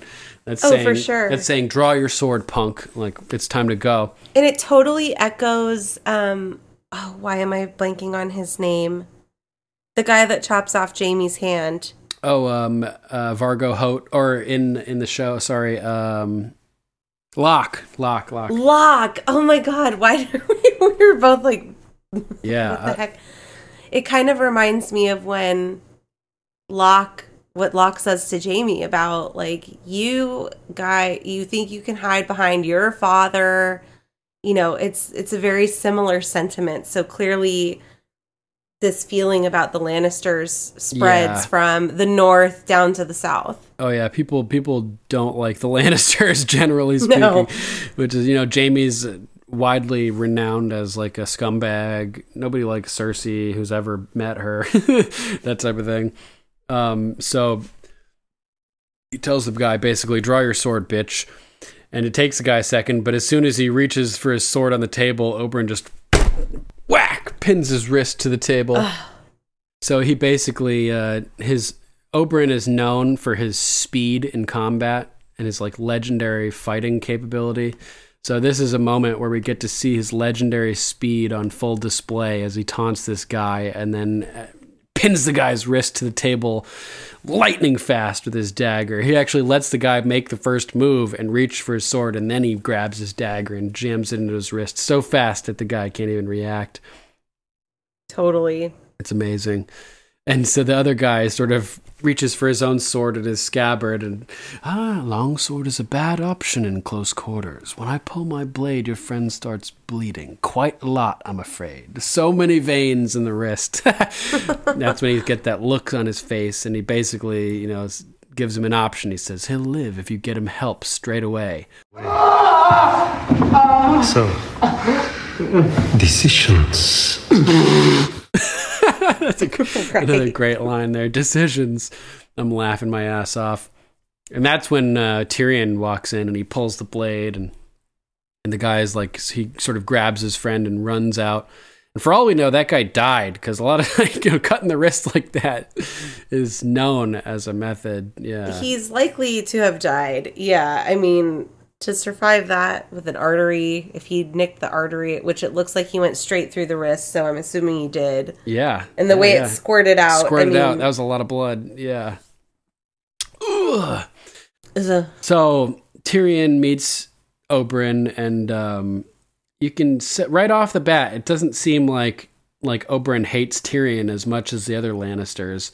And we get to learn about why he has a soft spot for Tyrion in the future. Remember when he talks about visiting Casterly Rock and hearing about this ugly, twisted monster, and when he's just a little baby and Cersei's like pinching his cock and making him cry and stuff. Wait, that's not this episode though, is no, it? That's just in the future. I was like, did I miss that? But it's like a pre-reflection of that story, as he seems like more warm towards Tyrion. He invites Tyrion and the Hound to join them in an orgy, basically, and says, "We'll need more girls in here." Bronn, yeah. Bronn seems like totally cool with that. Bronn's shaking his head like, yeah. Yeah. And Bronn has a couple other great lines here. He's like, what does he say to him? And what are you, his hired killer? It started that way, aye. Now I'm a knight. How did that come to pass? Killed the right people, I suppose. So he's got a great few lines here. The killing the right people line, the how many Dornishmen does it take to fuck a goat line, and then there's his line about Tyrion's diplomacy. That was some high quality diplomacy there, Tyrion. After they just sort of brush past him, almost running him over with a horse. As he's still talking. Yeah, he's trailing off. You must be weary from all your travels. Must be weary from all your travels. As they slam past him. So it's great. Yeah, I picked up on that reference too about how Oberyn refers to them both as being second sons. Yeah, which is funny because we just was the second son. Second 2 Sons episodes was last. 2 episodes ago, that's right. Yeah, we got the introduction of the sellsword group, Second Sons, and there's lots of Second Sons in this episode as well. Tyrion, Oberyn, the Hound, Jon. Oh, that's very true. Yeah, kind of, not really. I guess Jon would be Rhaegar's second son, right? And he's, if we were to think of him as Ned's too. Yeah, then he'd be second to Robb. He's second to Robb. That's how it's like, kind of. Kind of, but he is Rhaegar's second son for sure. Yeah. So Oberyn goes over the whole story about his sister being, murdered by Gregor Clegane, and how he raped her and split her in half with his greatsword, and how the babies were killed, and the whole time where he started talking about that, Tyrion is just like, his eyes are just fixed on the ground, and he's visibly uncomfortable by this conversation, and you can tell he feels ashamed by it, and sympathizes with Oberyn to some extent, and Oberyn feels comfortable enough with him to reach down and touch his chin and lift his face up to make eye contact with him again, and I'm asking you a question. Which is and I like how Tyrion kind of like bats his hand away, like, right, don't do that, because it reminded me of like what an adult does to a child, right? And he's like, when you want them to look at you, and with the height difference, I think maybe Tyrion had just gotten that a lot in his life, and it was like a disrespect to him. Mm-hmm. Yeah, agreed. So he goes on to say, if the mountain killed my sister, your father gave the order. Tell your father I'm here. And tell him the Lannisters aren't the only ones who pay their debts. Like you said. Dun, dun, dun. Yeah, open threat, not even trying to hide it. Like, I'm here for Tywin, biatch, basically. Yep. And a well-deserved threat. You know, Tywin fucked up, basically, when that whole thing happened. He knew that Oberyn was who he was, and he was playing with fire, fucking with Oberyn's family, basically.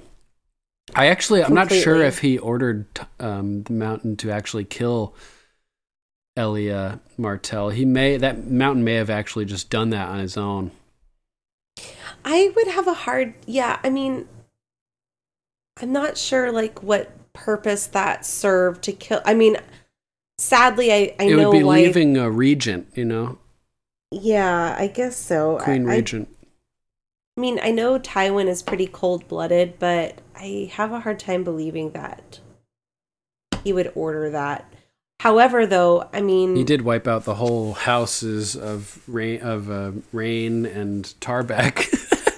Yeah, and also the Hound is, you know, what we've come to find. What Rob says is a mad dog. He follows orders, so right. I mean, I know he goes off on crazy stuff. You mean not the Hound, the Mountain?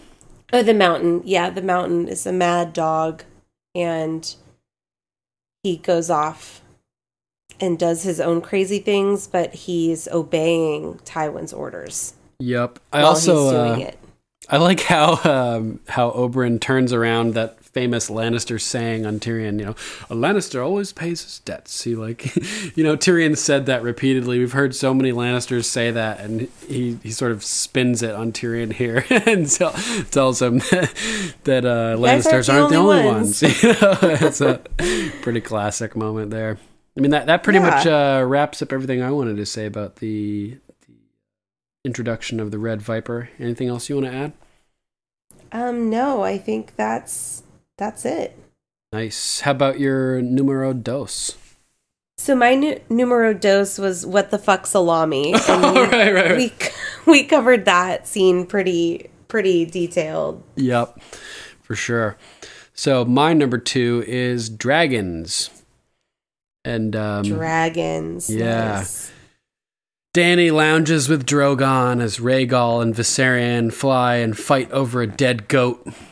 And the dragons are much bigger at this point, like we mentioned earlier, and more difficult to control as well, as seen by how Drogon lashes out at Dany when she tries to pull him back from fighting for the goat. She's like, "Hey, come on back here!" And he like, yeah, she's like, "Shh," and he's like, "Yeah." I'm like, "Oh my lord!" Right in her face, and he is menacing looking. Like she's visibly unnerved and shaken by this, and she sort of like stays reclined back even further with like her eyes frozen, kind of wide, and sort of looks away, like gazing the landscape. And Drogon flaps his wings, and her hair flows for a moment with the gust of wind from his wings. Really well done, because obviously the dragon isn't there, so they just had to time a gust of wind and then add the CGI for the dragon flapping his wings and make them line up. And the CGI is just so amazing. Really good here. I mean, like, when she's just sitting there quietly petting him, and I almost kind of call it like purring like a cat. Yeah. Because like his little, I don't even know what to call it, like his scales, like the ribs on the back of they like kind of flutter as he's breathing, and the sounds that he's making. It's so good. They truly look like real animals. It's pretty uncanny. It's amazing. Yeah, it's pretty amazing. Agreed. So then as Drogon flaps off and flies away, and Drogon, his coloring is the black and red. He just looks so cool too. Jorah approaches. They're dangerous, Khaleesi. They can never be tamed, not even by their mother. And that's sort of maybe foreshadowing potential danger to Dany from her dragons in the future. Oh. You know, who knows? Like, who knows, man? They could, if like, obviously Viserion is going to be a problem. That's true. So, yeah, the dragons can turn on anybody. It sort of made me think of when they were arranging for the quote-unquote purchase of the Unsullied from Krasny's Monastis, and she hands over the dragon on the chain, and he's like trying to control it, and she's like, oh, yeah, sorry, I agreed to give him to you, but yeah, he never really agreed to that, and dragons aren't. A dragon is not a slave. Yeah, melting eyeballs and everything. Dracarys. Yeah. So this kind of made me a little bit worried for Dany. Like, who knows, something could go wrong, and a dragon might bite the hand that feeds it. There may be more to that in the books.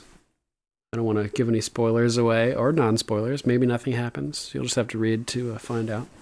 Read the books. Yeah, definitely read them.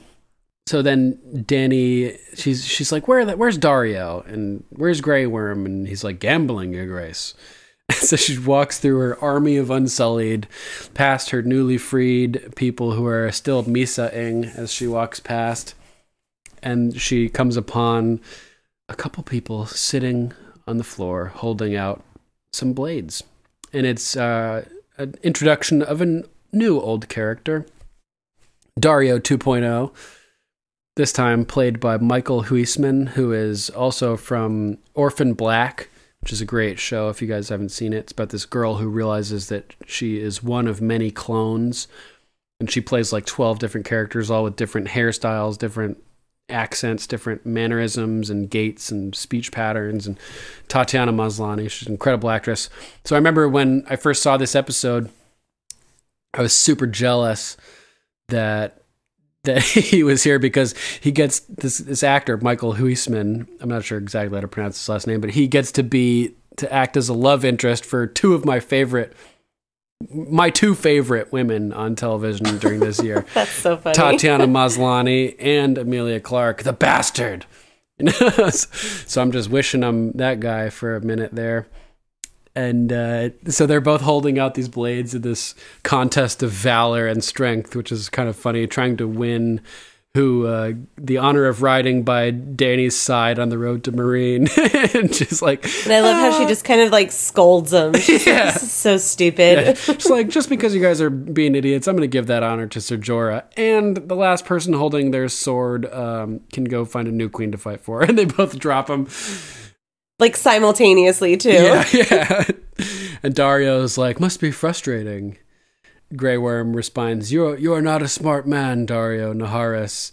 And he replies, I'd rather have no brains and two balls, and kind of like points towards Grey Wind's crotch with his Eric. And I'm like, damn, that's a low blow, Dario. That's a low blow. Totally. You didn't need to say that. That's pretty ridiculous. People say shit like that to Varys as well. Tyrion's like talking about how he's cockless and whatnot.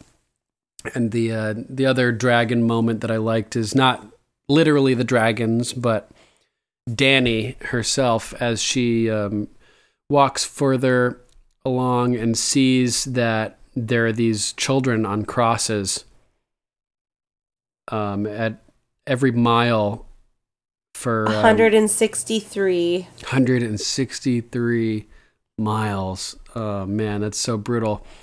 And she decides, somebody says, I think it's Barristan says, I'll tell our men to ride ahead and bury them. You don't need to see this.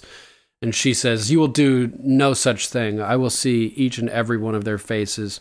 And I like how Dany wants to see the truth regardless of its hideousness. And she wants to see each of the victims and feel their pain and connect with these people, these poor slaves to... They're like little girls, too. I mean, it's not just slaves. They're like children. Yeah. It's horrible. Yeah, exactly. So... And she goes, remove her collar before you bury her. Yep. Ugh, so horrible. Yeah, so I like her... like how she's willing to see the truth no matter what, and wants to feel the pain to keep her motivated and on task. And it's just pretty cool. So that pretty much wraps up my number 2. How about your number 1, my lady? My number 1 was Ice. Ice, right. Yeah, so we kind of pretty much covered Ice in great detail. And mine was the Golden Hands of gold, always cold. I love that the bookends of this episode start with a Stark sword and end with a Stark sword. I think that's pretty much... Oh, yeah, that's really cool. Yeah, I mean, it's like, it's the melting down of one era, like, of Ned, and it's the beginning of Arya being kind of that, I don't know, just revenge, I guess. It's sort of like that thing where, like, when one door closes, another door opens. We lose one sword, but we found another sword that was lost, type and thing. I truly believe that the two swords this episode is referring to is Ice and Needle, even though we do see Ice turned into two swords. Yeah, That's interesting. I think it's really referring to Ice and Needle. That's cool. I like that interpretation. We'll go with that. Okay. Yeah, I mean, 'cause I'm sure other people out there are like, well, I mean, I think it's the literal. If you're going to look at it from a literal perspective, the two swords are Oathkeeper and Widow's Wail, because that's what Ice is turning into. But the more poetic way to look at it would be Ice and Needle. Yeah, and it's like the bookends. I mean, literally, like the first scene that we see, the cold open, is Ice, and the last scene we see is Arya getting Needle back. The last shot is Arya riding away with Needle. So it's like this whole episode is sandwiched in between these two swords, Ice and Needle. Yeah. It's cool. Yeah. So that was my number one. Great. So I'm sure we have a lot of notes to cover as well. We do. Nice. I still have some notes. You want to start off? Sure.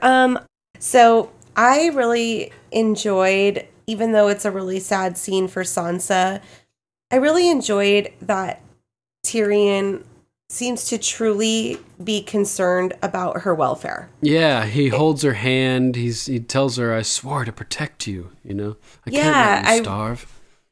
I truly feel that it's a genuine and honest concern that he has. I don't think he was very pleased with his father for killing off his wife's family. I agree. For many reasons. The guest right, it's like, I'm not going to rape her, and now you've killed her family. So now you kind of left me no choice. Yeah, and I think he also just had sort of a respect for a number of Starks. Like he tells, he hilariously tells Sansa in this scene, like, yeah, I admired your mother. She wanted to have me executed, but I admired her. She was a strong woman, and she was fierce when it came to protecting her children. And I loved when he said, your mother would want you to carry on. She would want you to. I mean, That's like a great sentiment. And I found this was kind of the first, I know Shay has been kind of sort of jealous throughout this, whole marriage to Sansa, but she's starting to become more defiant with her stance. For example, when he said, if I could have a moment with my wife, the other two handmaidens just like scurry off, and she just stands there and stares at him. Yeah, like, what's your problem? He's like, what are you doing? Like, you're blowing your cover. You need to leave. Yeah, you need to get out of here. And then as Tyrion starts talking to Sansa, she looks back at him and just gives him like this evil look. Specifically, I think because she sees he's holding her hand. Yes, and it's also happened after the whole Varys giving her the diamonds, and so she in thinks her he's trying mind, to get rid of her. Yeah, so that's kind of the start of Shay's betrayal to Tyrion. I think she's always had kind of a jealous streak, but this is kind of the moment where it's propelling. It's interesting, too. Her betrayal may largely stem from thinking that Tyrion is trying to get rid of her with these diamonds, when Tyrion really had nothing to do with it. He had no idea. This false seed has been planted, essentially, by Varys, which she, misinterpreted. There wasn't really anything to suggest that it was Tyrion's idea. Varys had said to her, you're a bad influence on Tyrion, or your presence is a danger, we need to get you out of here. But he never really implied that it was Tyrion telling him to do this. No, So not she at all. she sort of projected her own thoughts onto this and assumed that it was Tyrion when it was really Varys trying to manipulate in the background, basically. And she confronts Tyrion about this, and Tyrion is like, I don't have a clue what you're talking about. He's like, what are you talking about? Yeah. Yeah, so, I mean, and I truly believe that he doesn't have a clue what he's talking about, or what she's talking about. And Yeah, same here. you know, I really feel for Sansa in this overall scene because she's clearly not wanting to eat. She has people telling her, like, you need to eat. She won't even eat And lemon then- cakes. She loves lemon I know. I wanted a lemon cake. It looks cakes. Yeah, so me good. too. But, you know, they sewed my brother's direwolf onto his body, and they threw my mother's body in the river. After cutting her throat to the bone. Oh God, this is horrible. But you know, and then this scene, the last bullet point I kind of have is when she's pretty much just had enough of people like trying to get her to Poor eat, Sansa. and she's just like, "Fucking leave me alone. I just like want to grieve my family. I just." Will you pardon me, my lord? I'd like to visit the Godswood. Oh yes, you know, prayer can be helpful during a time like this. She goes, I don't pray anymore. It's the only place I can go where people don't talk to me. And Tyrion's just like, fuck, like I'm trying so hard here. I know, he really You was. just keep shutting me down. It shows his character so much, though, how much he cares about her well-being and her welfare. He's got a little body, but a big heart. Yeah, and, you know, back to the scene where Shay and Tyrion are going, it's like, you know, you have your child bride. He's like, she despises me. I don't love her. She's like, don't you want me? And he's like, things are a bit tense right now. And she's like, what Just a things? little. He's like, are you fucking kidding me? My nephew, the king, wants to murder me. My wife hates me because my father murdered her family. Oberyn Martell wants to murder everyone whose name is Lannister, and he just showed up today. So, like, she's completely oblivious to reality. Right. And then, like, immediately following that, she's like, you need to relax. And it's like, don't you want to relax? And she's like, what's wrong? And he's like, I fucking told you, you know? I know, she's so dense. So dense, like she's not even listening to him. She's just like so fixated on being potentially like betrayed by Tyrion and told to be, you know, moved off in a way that she's not even listening to what he's saying. No, or being rational about it. She may be listening, but she's not hearing it. Right, and that lack of rationality results in her like screaming about all this basically, and which is not good because Cersei's go-to girl, her handmaiden / spy, is listening in. As Shay storms off, we see her like, din, din, din, like spy versus spy on the back of that pillar there. And she goes scurrying off. Yeah, and this is that same handmaiden that plays more of a role in the future. She's always sort of mimicking Cersei's hairstyle, and she's consistently been Cersei's handmaiden throughout all these seasons. We get to see her a bunch more. Yeah, she's been around for a while. Yeah, for sure. And she's around. She is the one that opens the door when, in season 7, when her and Jaime are in bed together. She's like, we'll need fresh sheets. It's the same girl. Yeah. Just with a different hairstyle. Like you said, it's short. Yeah, she's always mimicking Cersei's. It's funny. Just trying to emulate her. And yeah, she obviously trusts her because she doesn't even care that she walks in when she's in bed with her brother, you know? Yeah. That's pretty crazy. What else you got for notes? So I have Ygritte in my notes. We find out she's, you know, in this episode, a prodigy with a bow. Sorry. I can't say it without an N. That's funny. So last episode last episode when she's shooting Jon? Yeah. Blast we him. as a first time viewer don't really know that she's a prodigy with a bow. True. It's this episode that we find out from Tormund that I've seen you slip a shaft through a rabbit's eye at 200 yards. If that boy is still walking, it's because you let him go. Exactly. And her face is kind of like, well, Busted.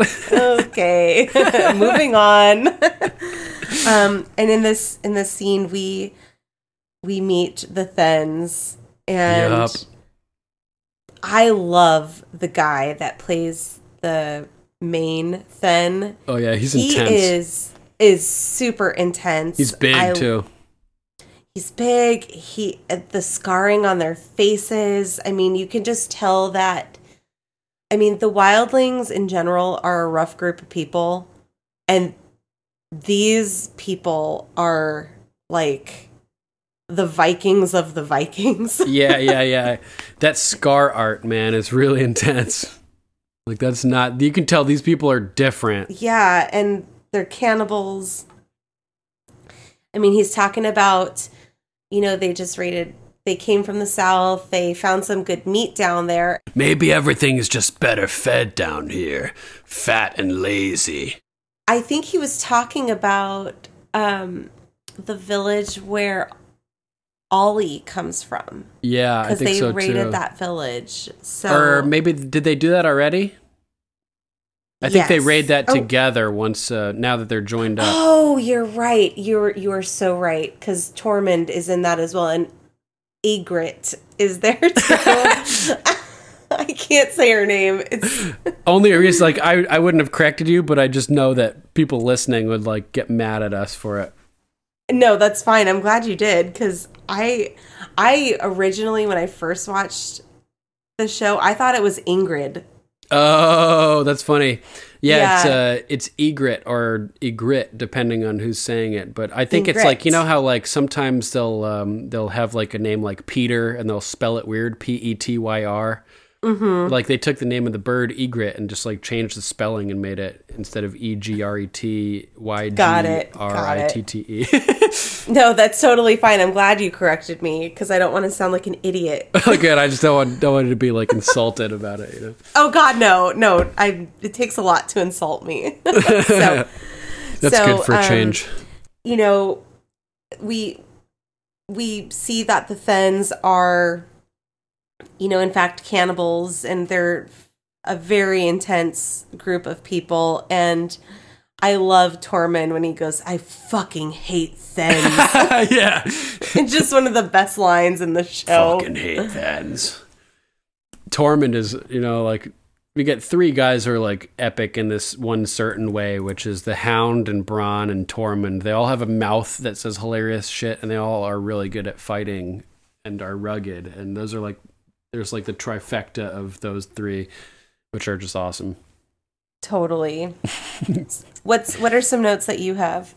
Let's see.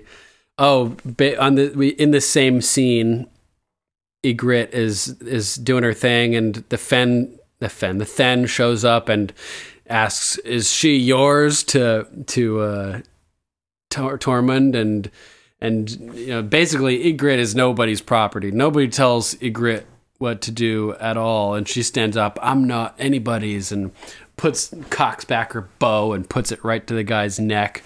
And he kind of leans into it. Yeah. He's like, "What are you going to do?" She's just so badass. And I know Johnny Stitches loves Ygritte. So I know he's like, "Yeah, Ygritte." Like he loves this moment, I'm sure.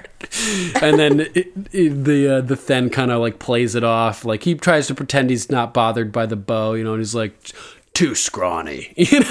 Like, not like those crows at Castle Black. Yeah, she is. Think of them stuck in their larders, stuffing their faces with ham and blood, sausage and stew, getting nice and fat and marbled. It is just so creepy how he keeps alluding to how they're cannibals by referring to humans in like food being terms. Marbled. Yeah, marbled or fat and lazy. Like you don't know he's talking about humans at that point, but it becomes abundantly clear when he says marbled. And then like you mentioned before, I know we've had our differences, Tormund, but just one time before you die, you really ought to try Crow. Crow. Yeah, you see the arm on the cooking spit. Oh, it's so gross. Long pig.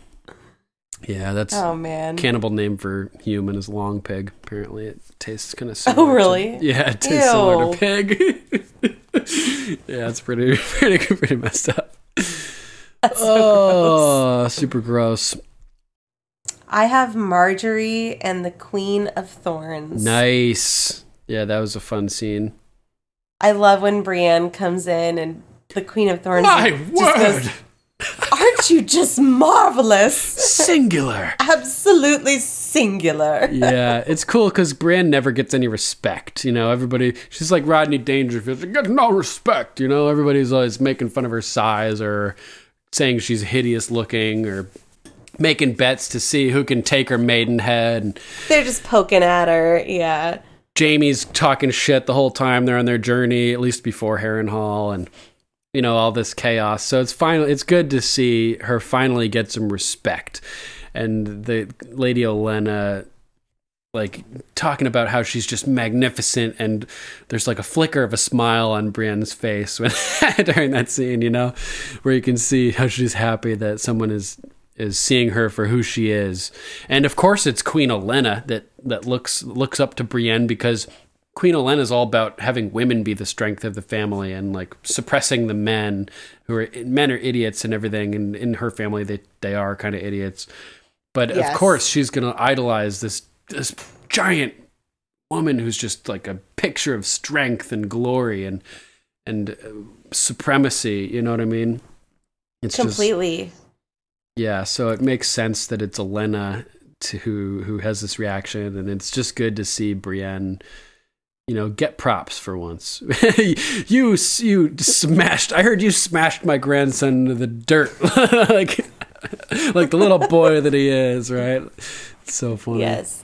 Which is so, a coup to what Catelyn said when she was at Renly's camp, and she said to Loras, you know, like, my son is actually fighting a war, not just playing at one. Right, like a little boy. Like a little boy. Good call. A couple minutes before this, too, or a minute before, it's unreal how they're looking at all this crazy valuable jewelry, and Olenna just like, she's like, "Oh, your grandfather gave me a necklace just like this one for my 51st name day," and whoop, just throws it over the fucking ledge. Oh, I know. All those handmaidens are probably like, you know, yeah, like who, you know, they all scurry off to go get jewelry because whoever gets the best one gets to keep the second best one. One of them had to have come back later to try to find that piece that got thrown off that ledge.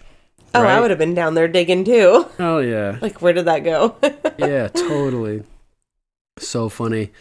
I loved Marjorie's comment about Yup. Joffrey would just want me to wear a string of sparrow heads around my neck.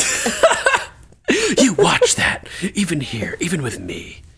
You know, and Marjorie was careless there. It's true. There's spiders in the garden.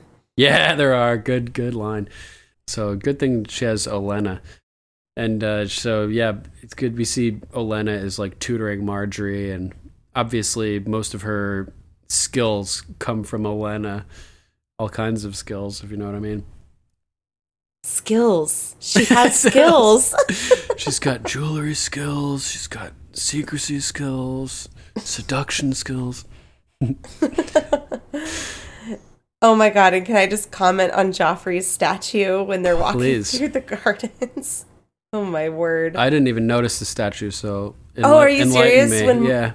When Marjorie and Brienne are walking through the gardens, just talking and kind of reconnecting, as they walk away, their bodies are blocking this statue. So as they walk away, there's the statue of Joffrey. Standing great. over a dead wolf with a crossbow. Shit. And then the way he's standing in the statue, the very next scene that cuts over is Joffrey standing in that exact position. That's This great. is horrible. I'm gonna have to go back and take a look at that because It's pretty never really great noticed that. cinematography. I think I know which pose you're talking about.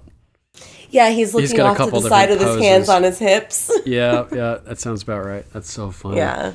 So then Brienne and it takes a walk with Marjorie basically, and she asks her to come with her, and what Olenna says, "You dare not refuse," you know, I know. like otherwise she will smite you.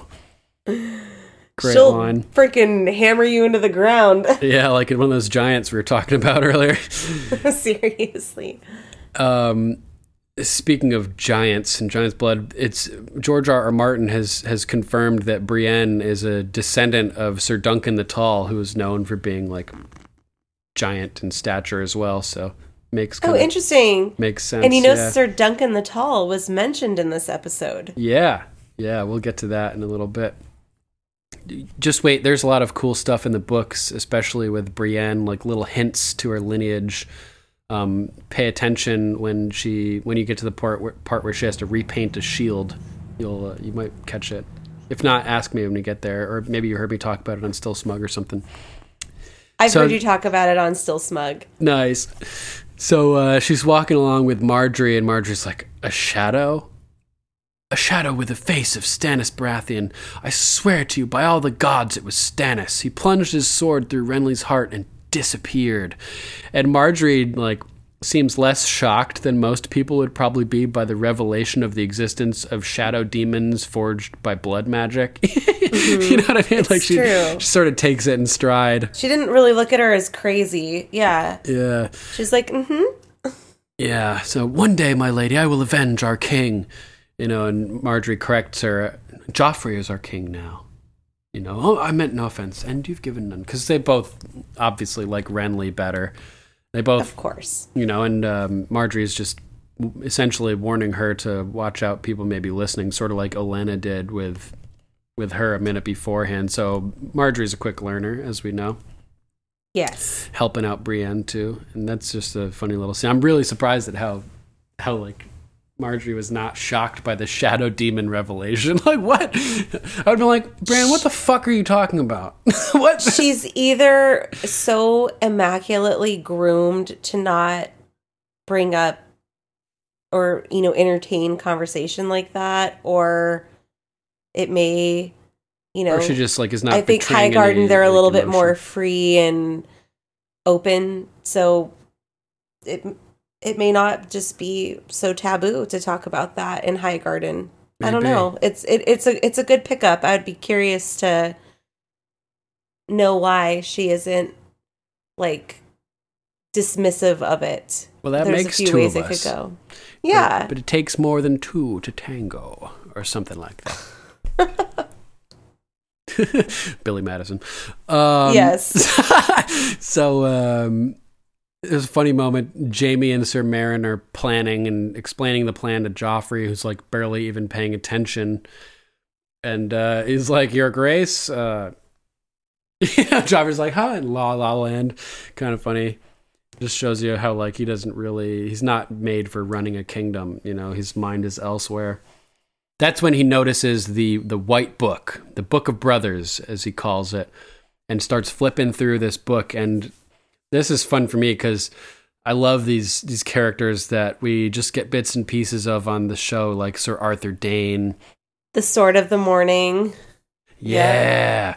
Who we get to see later on in season 7, right before we learn the true identity of Jon Snow, which Jon Snow is like, it's sort of, it's like, it rhymes with John Doe, which is a placeholder that they give unidentified bodies before determining their true identity. So it makes perfect sense for Jon Snow to be named Jon Snow as like a placeholder before we learn his true identity of Aegon Targaryen, which is cool. Very, very true.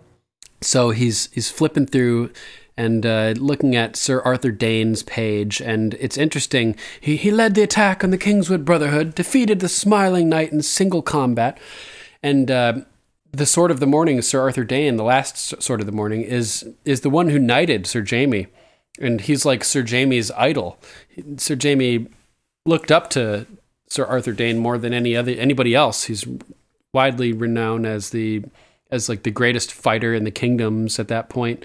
Him and Sir Barristan.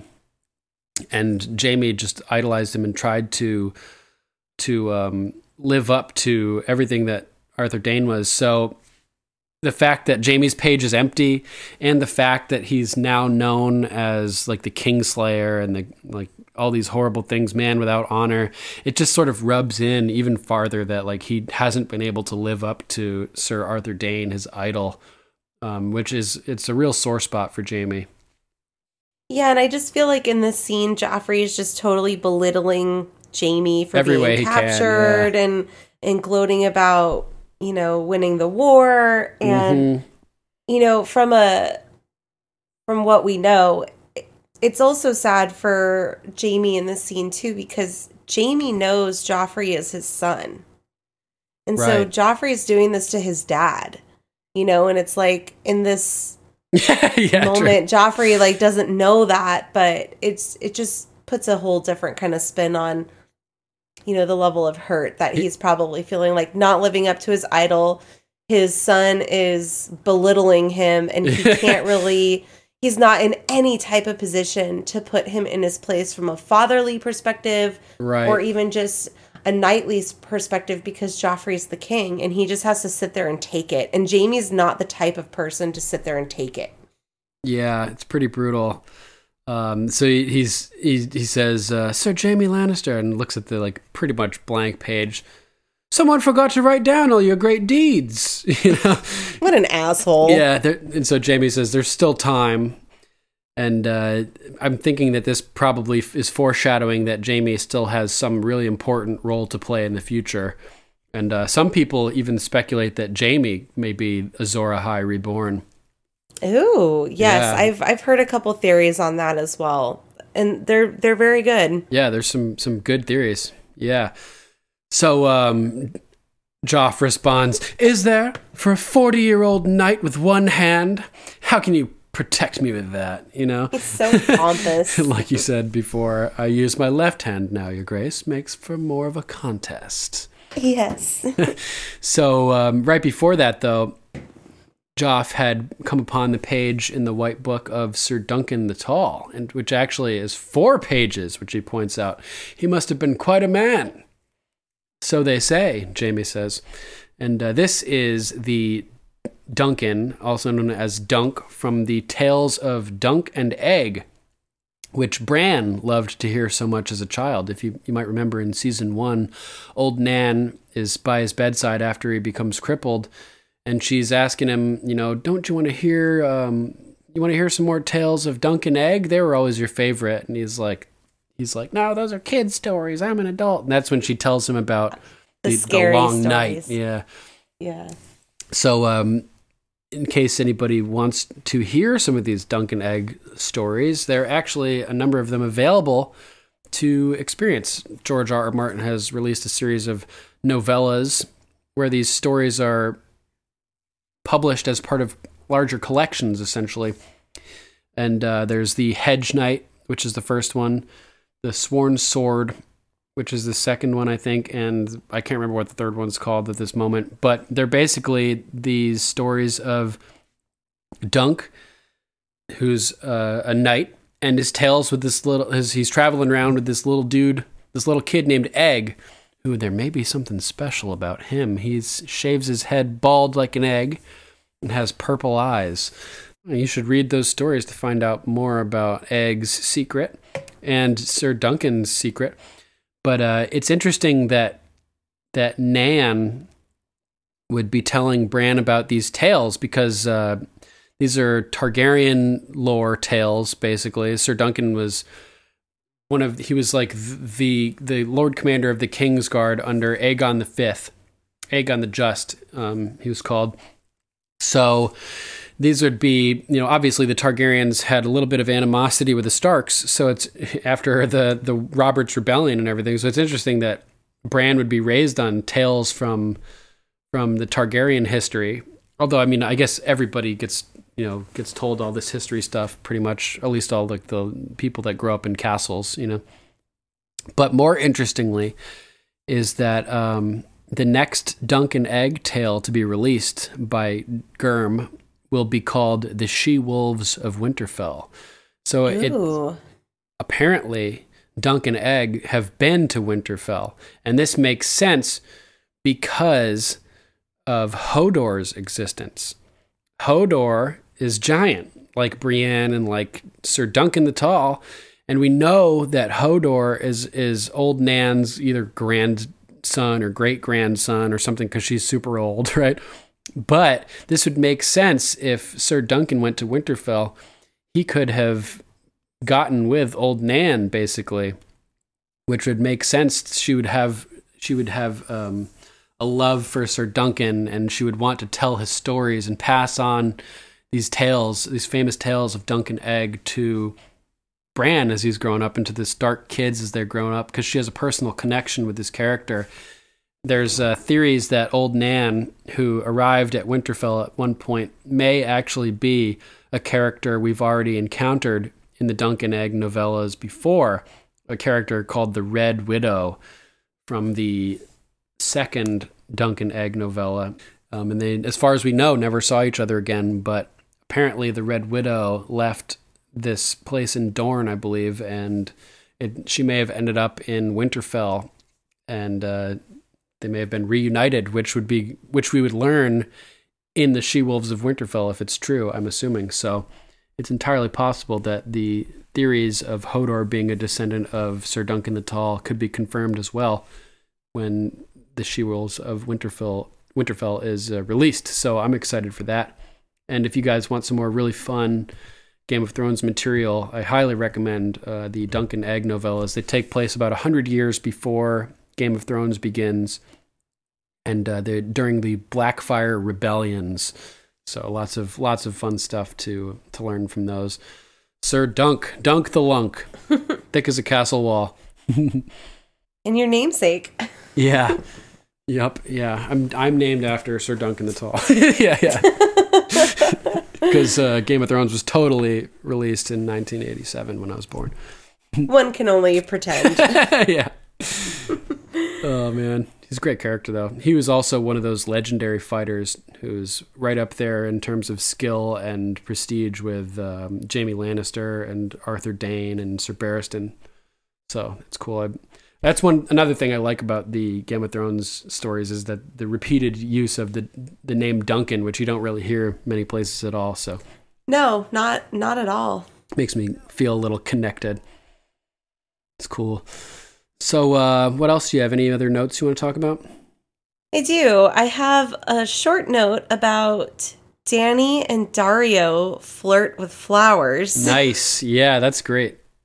He's slick.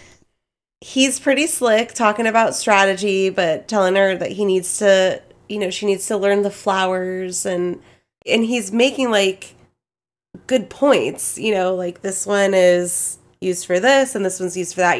His point being is you need to kind of immerse yourself in the culture. And he goes on to talk about the harpy's gold flower, poisonous. Oh. And I thought that was a really excellent foreshadow of the Sons of the Harpy, because they're quite poisonous in her ascension to freeing the slaves. That's a really good catch. And his sort of philosophical knowledge here, his idea that you should learn the culture so you understand the people, it flies right in the face of Grey Worm's statement earlier that he's not a smart guy. He's totally smart. He's very smart. He's pretty smart, But it's also great. He ends up like handing her a bouquet of flowers at the end, And he pulls out the first flower and she's like, "Would you like to walk at the back of the train instead of riding? Like, this isn't fucking funny, And then he pulls out the second flower. "Would you like to walk without shoes?" And she's like accelerating her anger. And then she finally, like, as he walks away at the end, she's totally smiling, Oh, she's smitten. Yeah, he hands her the bouquet and she's like, "You are a gambler, aren't you?" "Your Grace." He walks off and she's totally smitten. She's grinning as he walks away, and you can tell that that's building into something. And I'm like, "Damn you, Michael Huisman! That should be me!"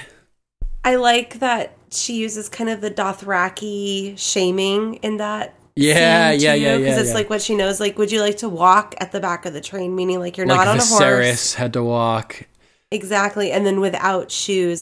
Yep. Like the wine salesman who tried to poison her, and they made him walk naked and everything until he died. Yep. Yeah. So the like taking off walking behind there is one level, then taking off your shoes is like the next level of punishment, and then taking off your tunic is the next level until you're naked and you're getting dragged to death, basically. Just different levels of punishment. Yes. So that was just a funny little, a nice little quirky scene, but also, some pretty strong foreshadowing there with the harpy's gold flower and it being poisonous. So really strong. I had to make a note of it. Great point. And foreshadowing Dario and Danny sort of like getting along, doing their thing. Oh yeah, for sure. You can definitely tell that there's an affection there between the two of them. Yeah, definitely. Ever since the bathtub scene. Yes, absolutely. With Fabio Naharis. Yeah, with Fabio. Eurotrash Dario. Yeah. The last note that I have is actually a fairly significant one, but it's a very short scene. So I was going back and forth with putting it into my top 5, but it just wasn't enough of a scene to do that. But it's when Sir Dantos gives Sansa the necklace. Nice. That is eventually used in the assassination of King Joffrey. Yeah, so many important things happen this episode. Yeah, it's really a strong episode. And I loved Sir Dantos when he says, "Let my name have one more moment in the sun before it disappears from the world." And I thought that was a total foreshadow of course, Littlefinger has him killed after Sansa's brought to the boat. So, and he also says, what is it? He says that this necklace is worth more than my life, something to that effect. And he dies because of that necklace, So it really is like. So it's a very small scene, but and from a first-time viewer's perspective, it's a very kind of insignificant scene, other than this kind of sad knight gives this beautiful highborn girl a necklace to wear. But as a, multiple-time viewer, we know that the assassination of King Joffrey is already in effect. That conversation has already occurred with Olenna and with Littlefinger, and it's in motion. The wheels are in motion. Yeah, totally. It's a very important scene that we cannot neglect to mention because that's the start of it. And of course, we know the next episode, that's, what's coming. So yeah. There's a little background information on Sir Dantos that I want to cover, which is kind of cool. We've talked previously about how Sir Barristan is basically Batman, that he's like the master at fighting, the best at combat. He hides in the shadows, wears a cloak, infiltrates in the darkness, and accomplishes his goals like Batman does. And it's sort of related to Sir Dantos because Sir Dantos, like he said, he has nothing left, This is all he has. Take it, the necklace, take it, wear it. Let my name have one more moment in the sun before it disappears from the world. He's the only member of his House Hollard, that's still alive.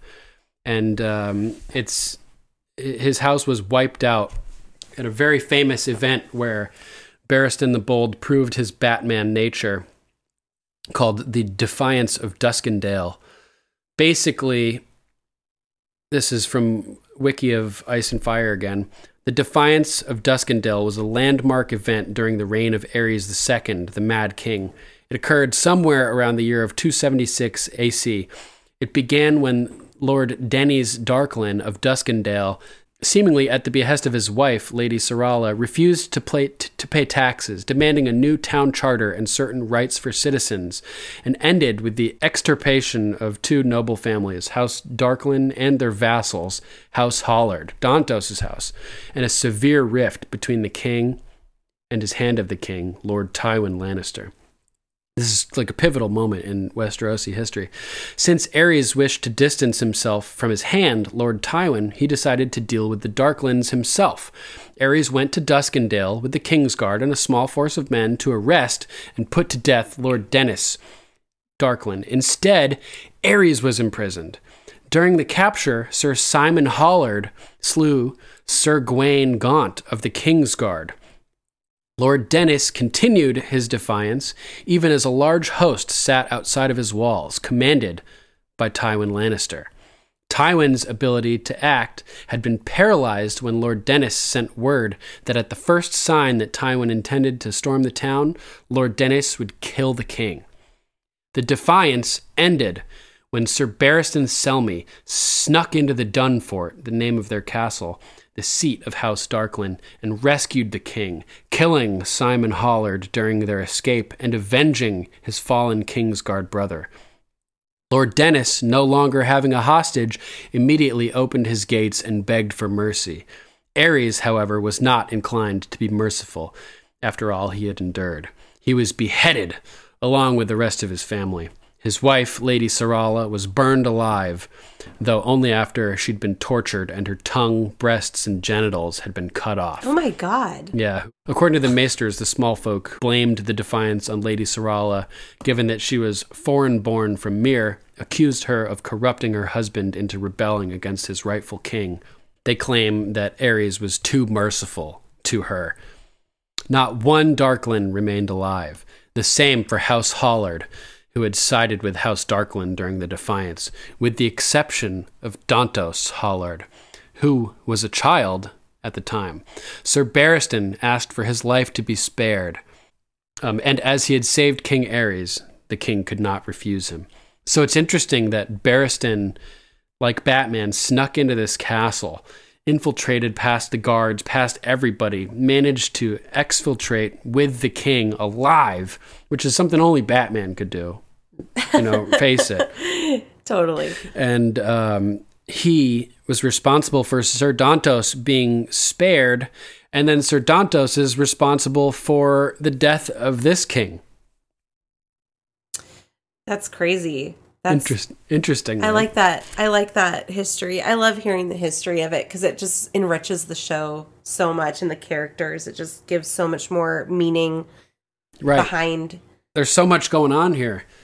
Yeah, it's like a 3-minute scene and it's so important and there's so much history behind it. This act of mercy by Barristan resulted in the enabling of the murder of Joffrey, who had, it's like Barristan in a way had his revenge for Joffrey dismissing him from the Kingsguard. So, Joffrey says, you're done from the Kingsguard, get out of here. And then it turns out that the guy that Barristan saved back in the day is the one who plants the poison on Sansa. It's poetic revenge. It's so funny. And so Duskendale eventually was granted to House Riker. And Sir Barristan wonders occasionally, even though many years passed since then, if he had not done his duty too well at Duskendale. If he had not rescued Aerys, the Mad King might well have died there as Tywin sacked a town, and then Rhaegar would have ascended the Iron Throne, mayhaps to heal the realm. Duskendale has been Sir Barristan's finest hour, yet the memory tastes bitter on his tongue. But saving Sir Dantos results in the death of King Joffrey, which ended up saving the realm anyway. To some extent by removing the new Mad King Joffrey, basically. So, it's just a twisted web of of what ifs and what could have been. And it's true. Yeah, that's great. I mean, Barristan, he definitely has a moral compass too. So I'm sure he does have a lot of sleepless nights about, saving the Mad King. Decisions that he's made. But, at the same time, his actions, again, it's kind of like a karmatic effect. It's like the Mad King did what he needed to do. It got Jon Snow up to the wall, if you think about it, because if Rhaegar would have lived and survived, when he married Lyanna, Jon would unlikely be at the wall. And I mean, it's just a whole ripple effect. And we talked about this in our Reigns of Castamere episode with all the guys of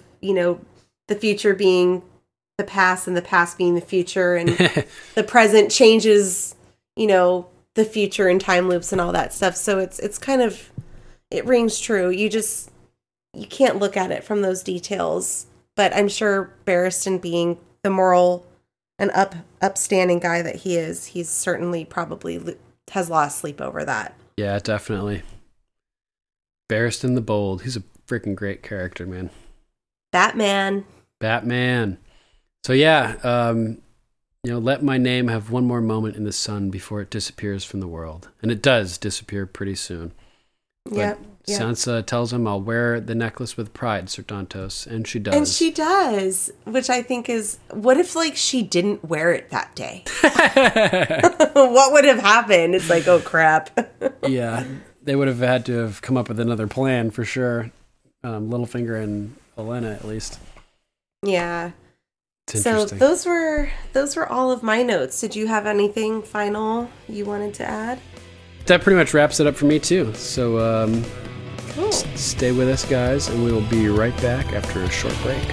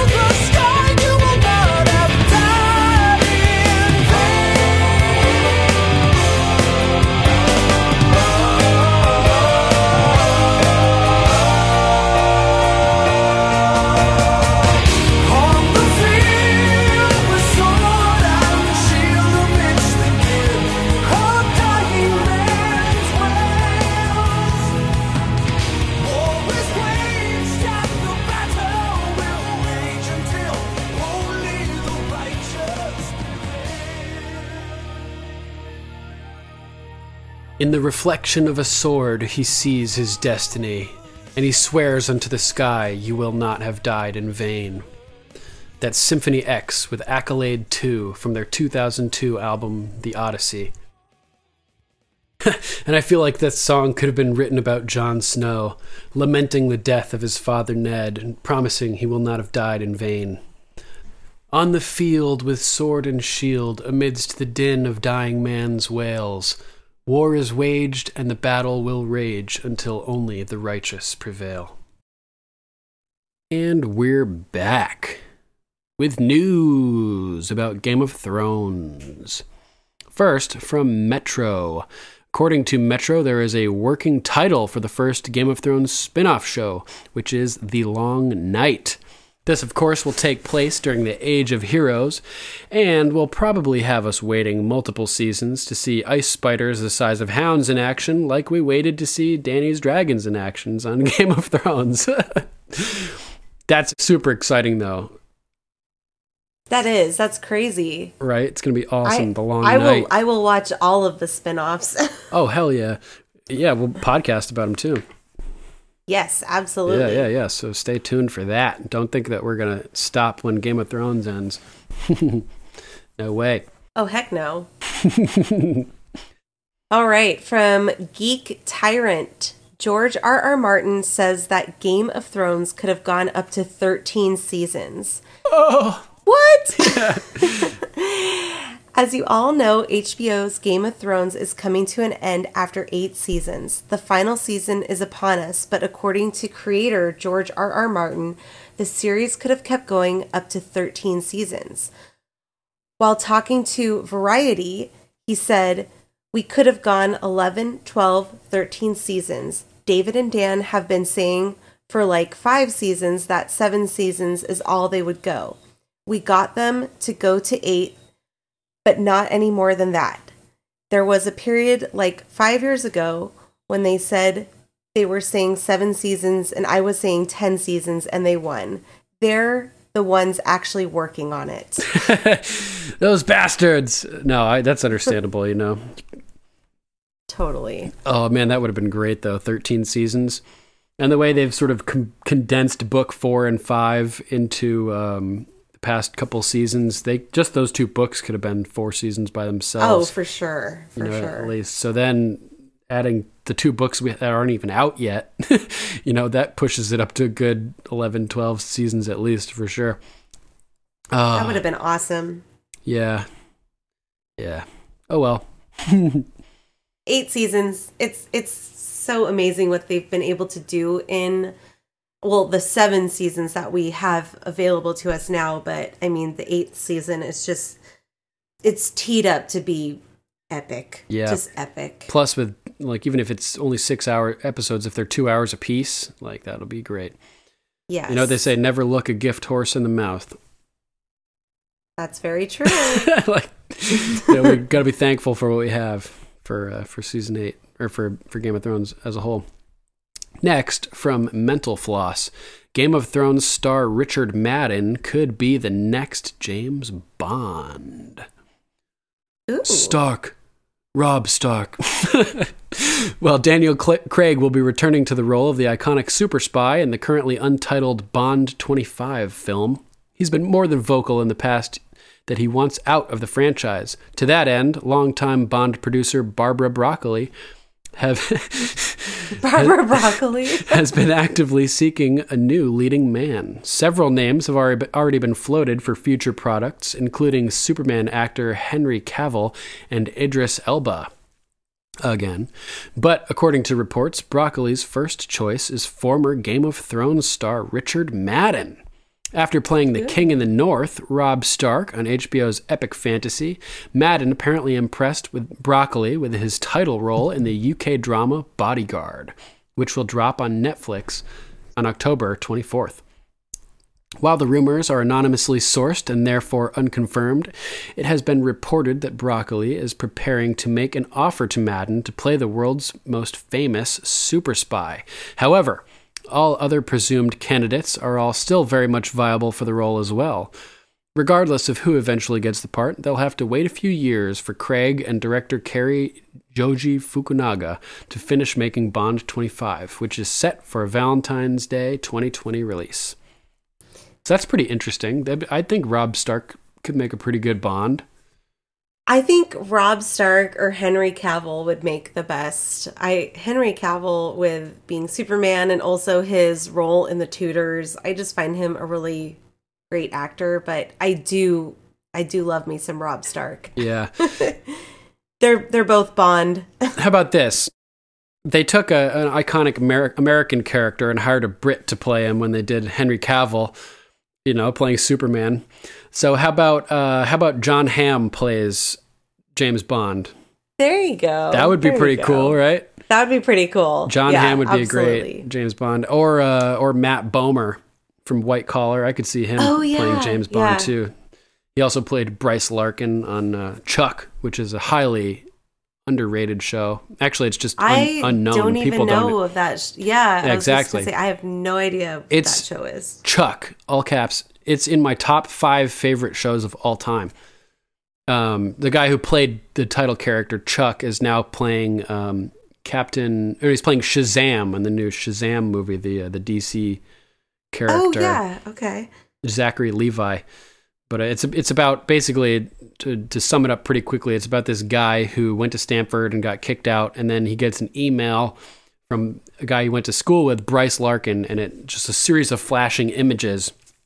And it turns out that it's all these images with information encoded from a combination of databases from governments around the world, intelligence databases, CIA, FBI, Shin Bet, Mossad, all these databases combined, and it all gets programmed into Chuck's mind. And so when the database is destroyed, he sort of ends up being he is the database. He becomes a CIA asset. And he just knows stuff, like he'll have these flashes. So he's like Bran? Yeah, kind of, yeah. Totally. He has these flashes, and he's like, the prime minister is going to be at this location, and he's like, how do I know that? And all of a sudden he has that Neo moment from the Matrix where all of a sudden he's like, guys, I know kung fu, type thing. Oh yeah, okay. And he's awesome. I'm gonna check it out. It's a great show. Yeah, it's a really, really good show. Is it on Netflix or? It used to be. I don't know. We'll figure out some way so you can get a. I'll try to find it too. But yeah, it's really good. Anybody out there that wants a good show with a good solid four seasons, I believe, check out Chuck. Love that show. Nice, awesome. Yeah, definitely. Next, we're going to jump into our Game of Thrones and History segment from Ranker.com, real historical figures who inspired Game of Thrones characters. And we covered a bunch last week, so we'll cover some more this week. And the article is by Tricia Soraeus Murray. First, this week, we have Margaret of Anjou also inspired Cersei Lannister. Margaret of Anjou was forced to marry Henry VI to create an alliance between England and France, much like Cersei Lannister was married off to Robert Baratheon to bring their houses together. People questioned the legitimacy of both women's sons, which they were right to do in Cersei's case. Incidentally, their sons were both sadistic little brats who were eventually murdered. Great. I love that. Yeah. Sadistic little brats. Yeah. Okay. So next we have Edward of Westminster, Prince of Wales, is also Joffrey Baratheon. As the possibly illegitimate son of King Henry VI and Margaret of Anjou, Edward of Lancaster, also known as Edward of Westminster or Edward, Prince of Wales, had a socially awkward upbringing that tipped his normalcy scale a bit south of sane. Much That's a great way to put it. Right? Same with Joffrey. Yep.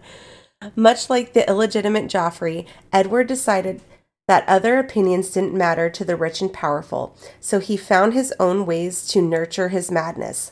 Unfortunately for his people, his favorite therapeutic pastime was cutting off enemies' heads. Oh. Interesting. He had a lot of enemies. Edward, well, a guy like that probably would. Yeah.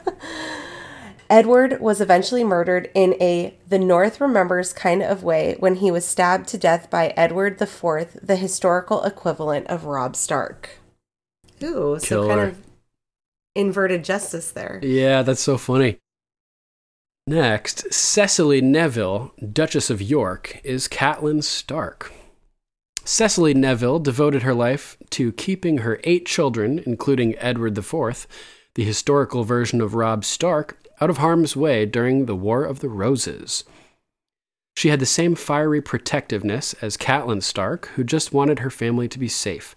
Both women followed House Tully's motto, family, duty, honor, which made their sons' decisions to abandon their betrothal promises nearly unforgivable. Cecily may have overreacted a wee bit by never speaking to her son again, but she presumably loved him as much as Catelyn still clearly loved Robb, while she took in the horror of the Red Wedding. And just so you guys know, the War of the Roses that this excerpt mentions was between 2 main houses in England, the Yorks and the Lancasters. And the War of the Roses is mirrored in Game of Thrones by the ongoing war between the Starks and the Lannisters. Stark, Lannister, York, Lancaster. Love how George Very incorporates close. all these things. It's so crazy. And whether, like, some of them, I'm sure most of them are intentional, but maybe some of them are unintentional. It's Right. just uncanny, Yeah. the parallels to our I'm sure some of it has to be unintentional, right? I can't imagine him taking all of this history and having it all meshed together in such a beautiful, poetic way. Yes. But we all know he's a genius, so True. It very well could be, but I would say most of it is, and some of it Yeah. I would agree. Sometimes I think when you just get so plugged into something, like if you've studied a lot of history, or if you just plug yourself into the spirit of some type of something, that sometimes things like this can just happen, like you're inadvertently recreating an archetype that's lingering in your mind or something like that. But most of this is definitely intentional. It's got to be. Yes, it has to be, for sure. So the next is Richard III of England is Ned Stark. Setting aside speculation that Richard III may have been a bit evil, what with possibly killing his nephews and all, the British, that's kind of evil, I would say. The British king shared several traits with the beloved Ned Stark. Both men were popular in the North, led their people with peace, and believed in loyalty above all other things. Richard lived by the motto, "Loyalty binds me," and Ned followed the same unspoken words even as he realized they would likely lead to his demise.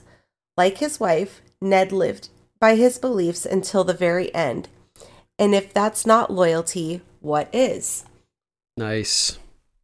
Next, we have Elizabeth of York is Sansa Stark. And wow, the picture of these two I was just going to combined. say, it's kind of uncanny. Yeah, pretty similar looking.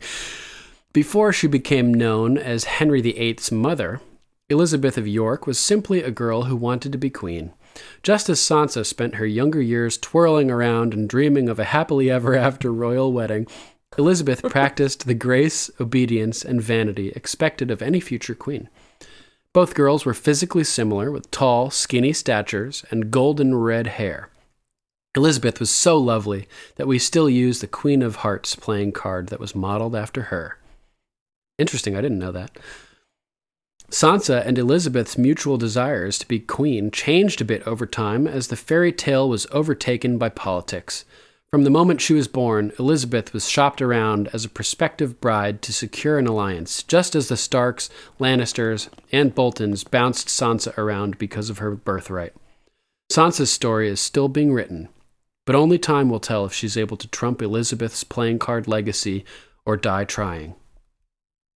Interesting.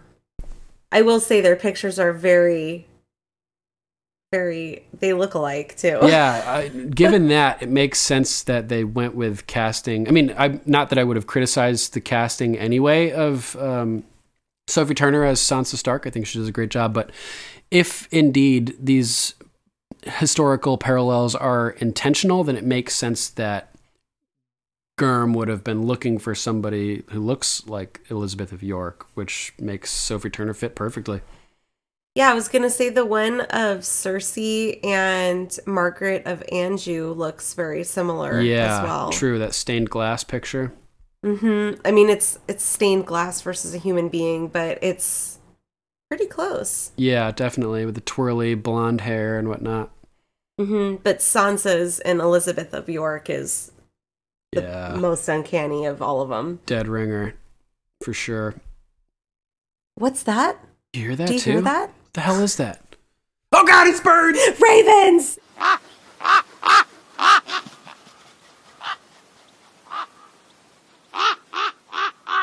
Lady Sarah Larkham says, "It was sad Sansa telling about how her mother and brother were killed. That monologue was so haunting and amazing. And when Sansa gets the necklace from Sir Dantos, the whole necklace conspiracy started, which led to Joffrey's death and the Purple Wedding." Sir Matthew of House Rep. What the fuck, salami? I like how he has it like, what the fuck, salami? It's great. Oh, Sir Matthew, you're funny. Yeah. Season 4 is off to a great start. Two Swords, of course, refers to the melting of the Stark Greatsword ice into Oathkeeper and Widow's Wail, but could just as easily be about Arya and the Hound's tavern battle.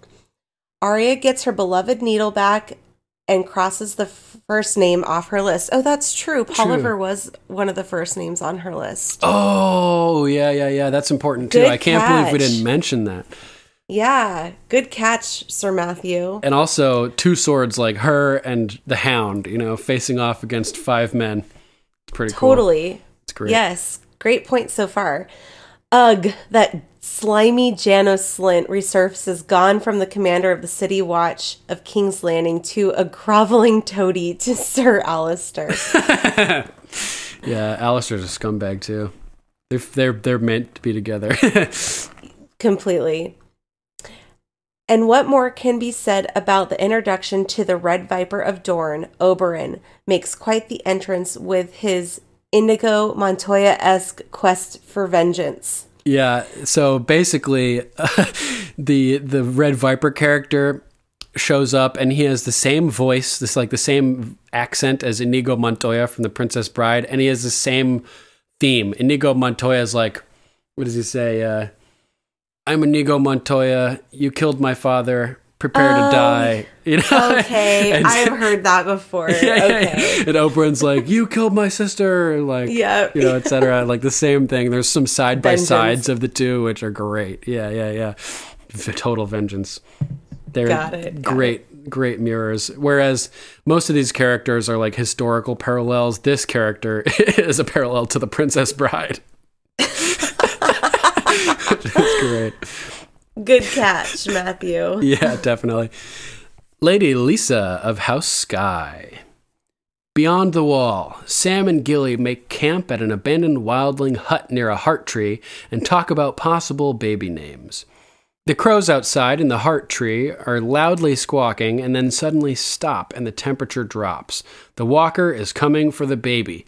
It is mentioned that the wildlings believe that naming a child before age 2 is unlucky, which was also a common thing in our world as well, specifically with nomads, due to low survival rate of young children. This scene got me thinking about names. Do you think there is a deeper significance to the naming of children? More name stuff. John's character arc is constructed around his name. Everything that happens to him is because of his name. Right, and it has that other significance of John Doe, which I mentioned earlier. Exactly. I was just thinking which is that. Cool. Lady Lisa continues, the gillyflower is a type of wallflower. Gilly has the nature of a wallflower, humble, unassuming, and lovely. She goes through the wall just as a wallflower would grow through a wall. That's I a love cool that. catch. That's awesome. Baby Sam, freshly named, was saved from death, and adult Sam is born again as Sam the Slayer. Nice. That's cool, too. That's really cool. That's great insight. Good job. Yeah, thanks. Lady Lisa. Totally. She sent me a thing she wrote about the character from the book's Patchface. Oh, yeah. 25 pages of putting together like Patchface theories and stuff. It's pretty cool. Oh my gosh. I'm going to probably awesome. turn it into a little standalone episode. Yeah, maybe you can have her like guest host it, because that would be kind of a great little sidebar. Yeah. Patchface is really interesting too. Have you heard me talk about that stuff on Still Smug before? Yeah, I'm familiar with Patchface. I think one of my Ravens calls went into detail about his little song, It's Always Summer Under the Sea. Yeah, nice. That Lady Shireen sings, and I kind of dissected it, so. Killer. Yeah, it's going to be cool. Looking forward to producing that. Yeah, that'll be fun. Definitely. Sir Johnny of House Stower. Here's to the start of probably my favorite storyline, Arya and the Hound. I think it's one of the reunions I'm looking forward to seeing. The Red Viper comes in setting up Dorne and also letting us in on more of the rebellion wars and casualties of that war. Yeah, that's true. Red Viper shows up and it's like this whole sector of the kingdom that we were not exposed to yet is added on to the story, the whole Dorne angle. So a little bit of world building happening in season 4 here. It's pretty cool. Yes, absolutely.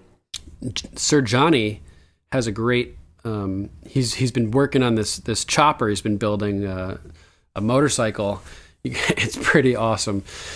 He's got a painting company called Outlawed Paint, I believe. So yeah, check that out if you get a chance. It's pretty awesome. This bike, it looks like it's like glowing and emanating heat. It's really really good paint job. He's I'll have to good check at it out. Yeah, I'll post a link or something. Hi, Duncan. This is Caroline Collins, Lady Caroline, like Arbor Wine, calling in my feedback for episode 1, season 4, Two Swords. Okay, so the first thing I wanted to mention was Oberyn Martell and Ned Stark. I realized a connection between Oberyn Martell and Ned Stark, and I was noticing it as Oberyn was telling Tyrion all about his sister Aelia and her marriage to Rhaegar and what happened with that. And I realized that, he and Ned Stark are both second sons. So they were out of the line of succession originally for their houses. Ned Stark is for the far north, and Oberyn Martell is for Dorne for the furthest south of the Seven Kingdoms. And they both have sisters that were married to Rhaegar Targaryen, and both bore him children. This is crazy. And they both died in the rebellion. Never thought about this. Oberyn's obviously not very happy about how that turned out. And Ned and the Starks were really upset about Lyanna running away with Rhaegar as well. And that's kind of a big part of what got the Starks into the rebellion in the first place. Aside from Ned being a close friend with Robert, he also wanted to avenge his his sister and get her back in some way. So that was really interesting to me. And I have to say, Oberyn Martell is just a fascinating character to me. The more I read about him, the more I want to know more about what he was doing and all that. He went off to Essos and studied different types of combat, and he was, I think, part of the Second Sons at some point, maybe the Golden Company, but he was a sellsword for a while, and he also forged a few links of a maester's chain, and he's just a really interesting character, a really cool guy, and a pretty great warrior as well. So that was really neat to see that connection. I'd never noticed that before.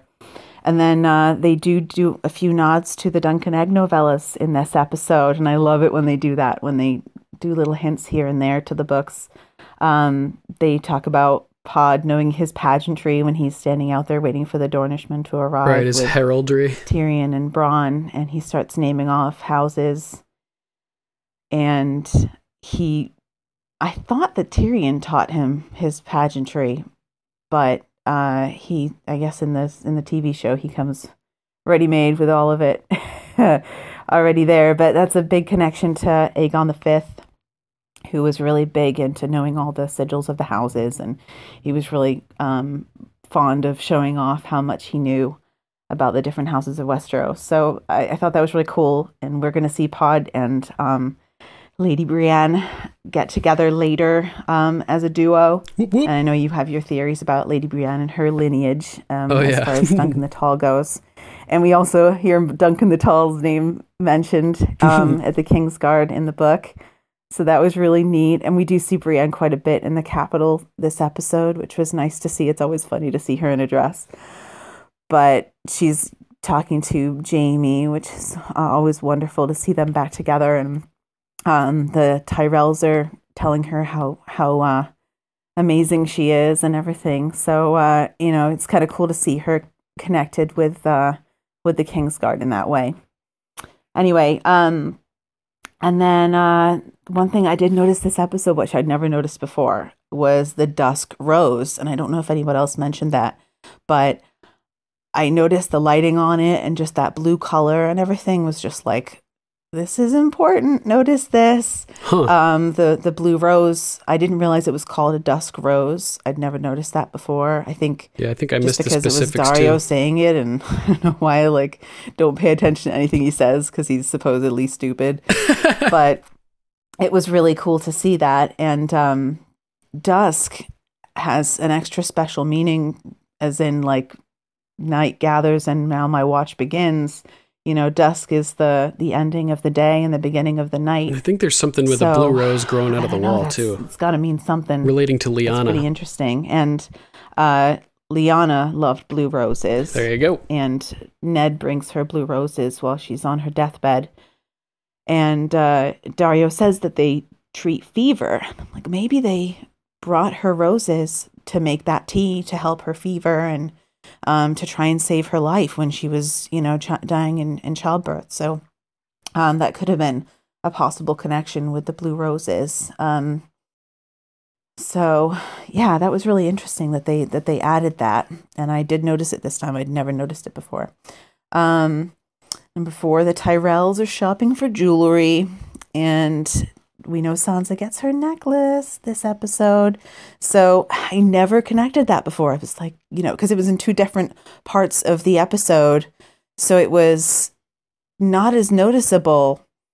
And you watch it a second time and it's so obvious that they must have had that necklace made. They're having all these other necklaces made. It's just one more.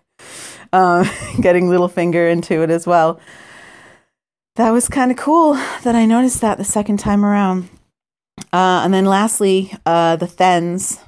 I'm not sure if that was the Magnar of Thens that we saw this episode or whether it's just a Then in the TV show. But I was going to make a whole bunch of comments about cannibalism in the last episode, and I just, I didn't get to it, and I was like, oh, they're not going to talk about cannibalism for a while, so I'll just wait and do some research later. And then they talk about it again with the cooking of the crow's arm. And I'm like, really? it's just so in your face, because we just heard about the rat cook, and in the Red Wedding episode, we're already talking about, Black Walder pie and stuff. So I did a little bit of digging, because I was like, I saw the connection between Martin and Shakespeare, because I read a long time ago, I've read Titus Andronicus, and I was like, oh yeah, that has the baking of people in pies. And not even to mention, Sweeney Todd and all that stuff too. So, the baking of people into pies is pretty literary canon in the gruesome cannibalism division. And so I wanted to dig into it a little bit, and I just want to let everybody know that don't read the synopsis of Titus Andronicus, because it is just impossibly gruesome and horrible. That sounds fun. And I don't know why anybody would write something like that, but it's pretty terrible. And it was, I'm sure it was really popular in Shakespeare times. Everybody was like, wow, this is so cool. Everybody's killing each other. But it was pretty gruesome. And I've actually seen a movie, it was a few years ago now, but Anthony Hopkins did a movie called Titus, and it's an adaptation of Titus Andronicus, and I think it's produced by Julie Taymor, who, if anybody's familiar with her, she did the set design and costuming for the Lion King musical. And she's done a lot of other things too, but that's the thing that she's probably most famous for in like sort of modern day is the Lion King stuff. And she's just amazing at adaptation in general. She can take something and just make it beautiful and artistic. And so she did that with Titus, and it is like, a lot of it is a bit like a fever dream. It's a bit crazy, but it is beautifully done for a gruesome tragedy. So if you are gonna delve into Titus, if you're interested in cannibalism and hacking off people's heads and stuff, definitely check out that movie. Thanks. But it's I went down that rabbit hole a little bit, and I decided to dig my way back out, because I couldn't read anymore. I was like, oh, maybe I'll reread it. I'm not going to reread it, but everybody else is welcome to. So that's my bit. Shakespeare is a messed up dude, and that's all I have for today. Thank you guys so much. Looking forward to the next episode, and all the best. Happy days. Thanks, Lady Caroline. Great message as usual. Lots of really cool stuff in there. Things I didn't even notice as well. So really good to hear. Hey, Duncan, this is Zach. This is my first time sending feedback. Good to hear from you, brother. Nothing. Really glad to have you back. Love the podcast. So glad you're back on the air. Thanks, man. And hitting us full-time, hot and heavy, 2 episodes a week, man. You're really busting them out. All right. Season 4, Episode 1, Two Swords. Oh, this is such a good episode. To start off with, it was the cold open. I love when the show uses cold opens. They do it very seldomly, but when they do it, it is awesome. It starts, of course, with the scene in the armorer's blacksmith forge, and the music as it starts is so incredible. As all the music on this show is absolutely phenomenal. I really want to go see Ramin Djawadi's concert experience, but I think he just recently did the last one. Anyways, so that scene starts with, you can hear a few bars of the Stark theme, and then I think I heard a few notes of the Rains of Castamere come in, then a little bit more Stark, and then Castamere comes on strong as they put ice into the forge or whatever, and really put the heat to it, and it starts melting. You really hear the Rains of Castamere start to come in strong, and it's just that's heartbreaking. That sword, what it meant, absolutely just kills me. Same here, man, for real. And the way they used the music, and it flowed. They were doing Rains of Castamere, and it flowed right into the opening theme song really, really well. A lot of times that's hard to do. More music stuff. The subtle music when Arya makes her kill of Polliver in the inn with after the fight, and most of the fighting's done. There's a little bit of that. It's hard to describe. Eastern kind of a sound. I think it's kind of the way her soundtrack starts to go when she goes to Braavos and trains to become a faceless man. right when she pokes Polliver right through the throat, just like he did to Lami, that the music comes in. It's a real interesting sound. And then as they ride off from that little inn, the Stark theme comes in strong, and as they ride off, Arya has her horse, and the Hound gets his chickens. Oh man, I love that scene. That's one of my favorite scenes of the entire series. Same here, man. The chickens scene with the Hound, Arya, and the Mountain's lackeys. All right. The next thing I had was this episode was basically ground zero for quotes from the Hound. He has his best quotes in this episode. He starts off, of course, with "What the fuck's a Lami?" And then Arya talks about naming her sword, and she says, "Lots of people name their swords," and he says, "Lots of cunts." So that's a great line from him. The conversation between Polliver and the Hound is going pretty well in the inn, and you're kind of wondering where it's going to go. And then he just says, "Fuck the king," and the whole tavern goes silent.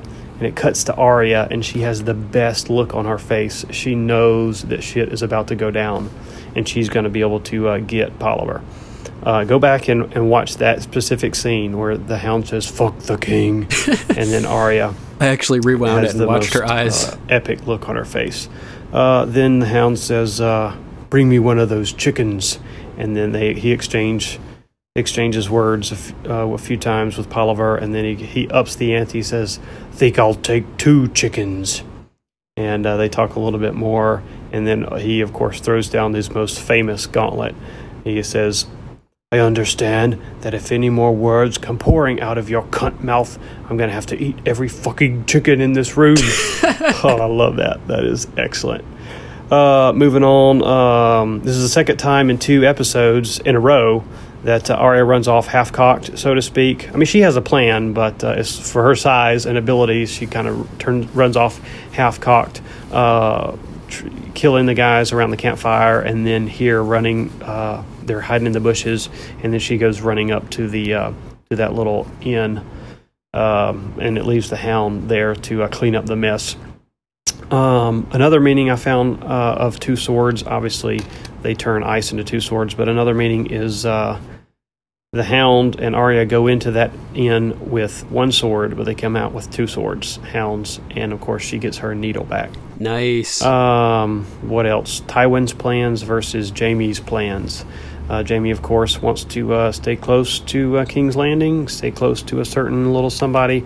Tywin has plans for him to leave the King's Guard since he lost the hand, but that conversation doesn't go the way that Tywin plans it. And his quote at the end is another great quote from this episode. Tywin tells him when Jaime goes to give back the sword, he says, "I guess you want to give the sword back." And Tywin says, "Keep it. A one-handed man with no family needs all the help he can get." Great line. Let's see. Oberyn, when he comes into King's Landing, we meet him in the brothel, and then as he's starting to have his good time, the only thing that it takes to set Oberyn off is hearing those Lannister soldiers singing in the Rains of Castamere. And that's like a blood in the water. He goes to see what those 2 guys are about. And of course, they have their little incident, and his quote there is really good. "Longsword is a bad option in close quarters," which I think y'all talked about that last week or maybe a few episodes ago. Obviously, Sir Barristan Selmy learns that in the show with what happens in Meereen. Yeah, he does. When Tyrion comes in, him and Bronn come in to welcome Oberyn to the city. Oberyn says they think we need more girls. We're going to need more girls.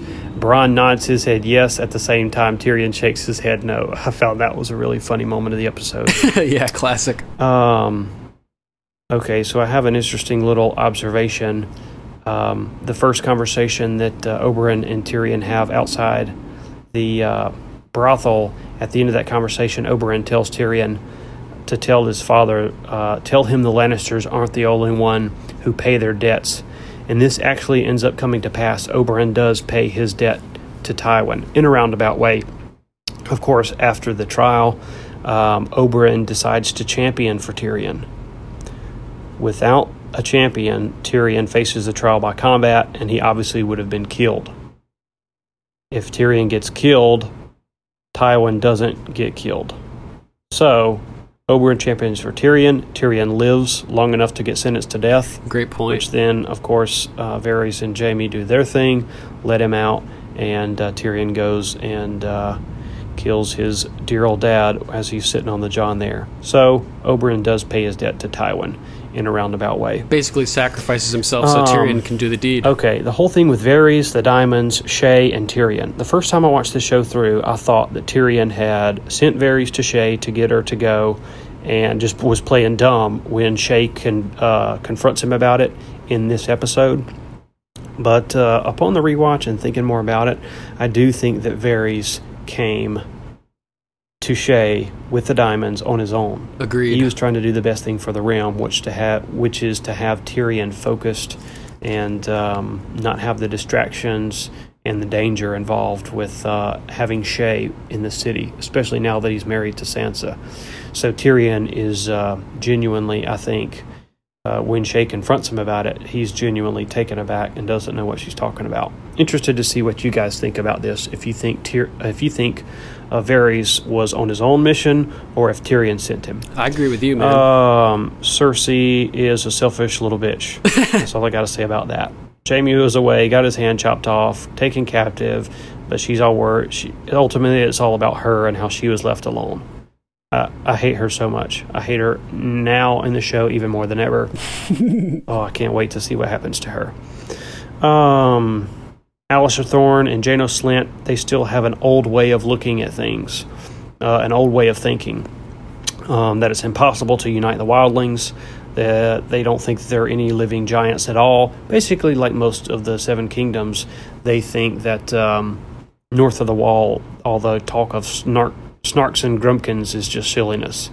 But Jon's trying to tell them that he's marching down on them with 100,000, an army of 100,000. And it's the truth, but they don't want to believe it. I love Jon's line to Janos Slynt here when he says, "I commanded the city watch, boy." And he says, "And now you're here. You must not have been very good at your job." Fuck yeah. I love that he gets a good line in there with Janos Slynt. And my last note was from Maester Aemon throwing down the gangsta line when Thorne asked him, how did you acquire this magical power about being able to tell when people are lying or not? And he said, "I grew up in King's Landing." All right, that's all my notes from Two Swords. I really appreciate the podcast. Keep it up, and we'll talk to y'all next time. Bye. Thanks, Zach. Great message. Loved it. Lots of good stuff in there. Hope to hear from you again soon.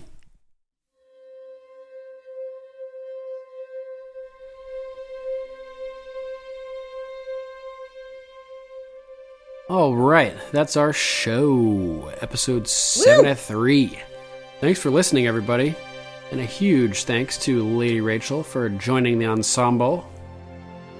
Yes, I am so thankful to be a part of the Game of Microphones family. I just love this podcast, and of course I love this show, so I'm really excited to continue talking about this rewatch with you, Duncan.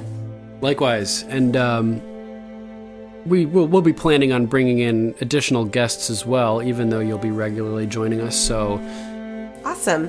I'm considering doing some contests to get listeners involved, and can have special listener guests as well, and we'll be for sure having Patrick and Travis and Johnny back, and a lot of new guest hosts as well, so look forward to that. I love that, because I love hearing everybody's take on what they come up with this rewatch. It's always so eye-opening to other people's perspectives, so I think that's awesome. Definitely, I agree.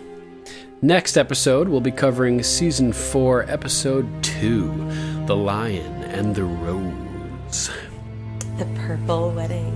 Yeah. Yup, it's going to be great. Give us a watch. Please, Rolex. Give it a watch and send us your thoughts. We'd love to read them on air. If you'd like to call, you can always call us at 813-JOFFREY. That's 813-563-3739.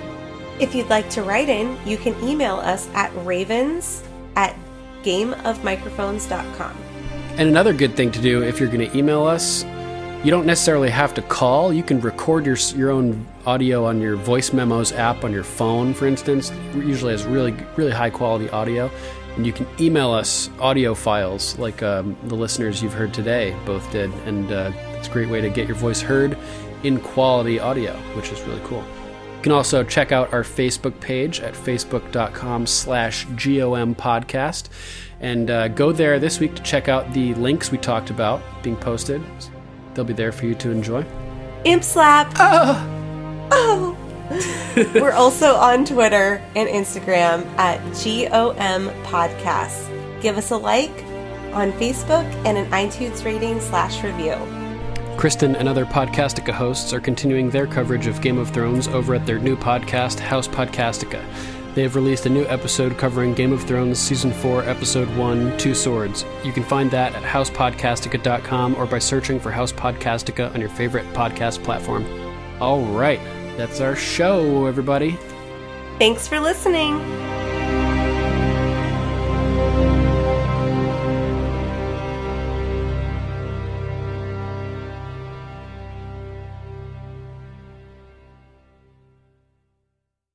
A work of art, really. The craftsmanship is excellent.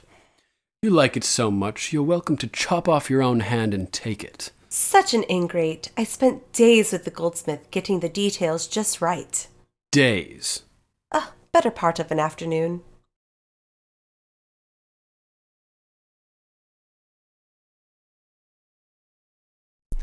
Today's podcast is brought to you by Audible. Get a free audiobook download and free 30-day 30-day free trial at audibletrial.com/GOM. The seed is strong. The seed is strong. I'm not sure if I'm Lancel, but... Yeah, true. And now you're here. You must not have been very good at your job. A bastard son of a traitor. Yeah, what would you expect? I commanded the city watch of King's Landing, boy. A man's gotta have a code. Yep. Hiding in the bushes, creeper style. Stop hitting yourself. Stop stabbing yourself. Stop stabbing yourself. You know. And she has her pony. Oh, she's got her. She's got a horse. She's got Needle on her belt. Hound's got his chicken, and everybody's happy. Melting eyeballs and everything. Dracarys. Yeah. Oh, it's so gross. Long pig.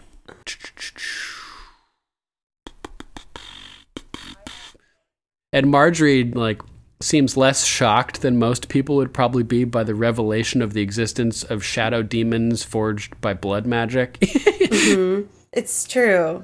All right, that's a wrap. Enjoy all your favorite sports like never before at BetMGM. Sign up using code OLDLINE and receive up to $1,500 back in bonus bets if you don't win your first bet. When you register with BetMGM, you'll get instant access to a variety of parlay selection features, live betting options, and the best daily promotions in the business. And with BetMGM at your fingertips, every play and every game matters more than ever. Remember to use code OLDLINE and receive up to $1,500 back in bonus bets if you don't win your first bet. BetMGM and GameSense remind you to play responsibly. See BetMGM.com for terms. 21 plus only. Maryland only. New customer offer. Subject to eligibility requirements. Rewards are non-withdrawable bonus bets that expire in 7 days. Please play responsibly. For help, visit mdgamblinghelp.org or call 1-800-GAMBLER in partnership with MGM National Harbor. Promotional offer not available in Washington, D.C.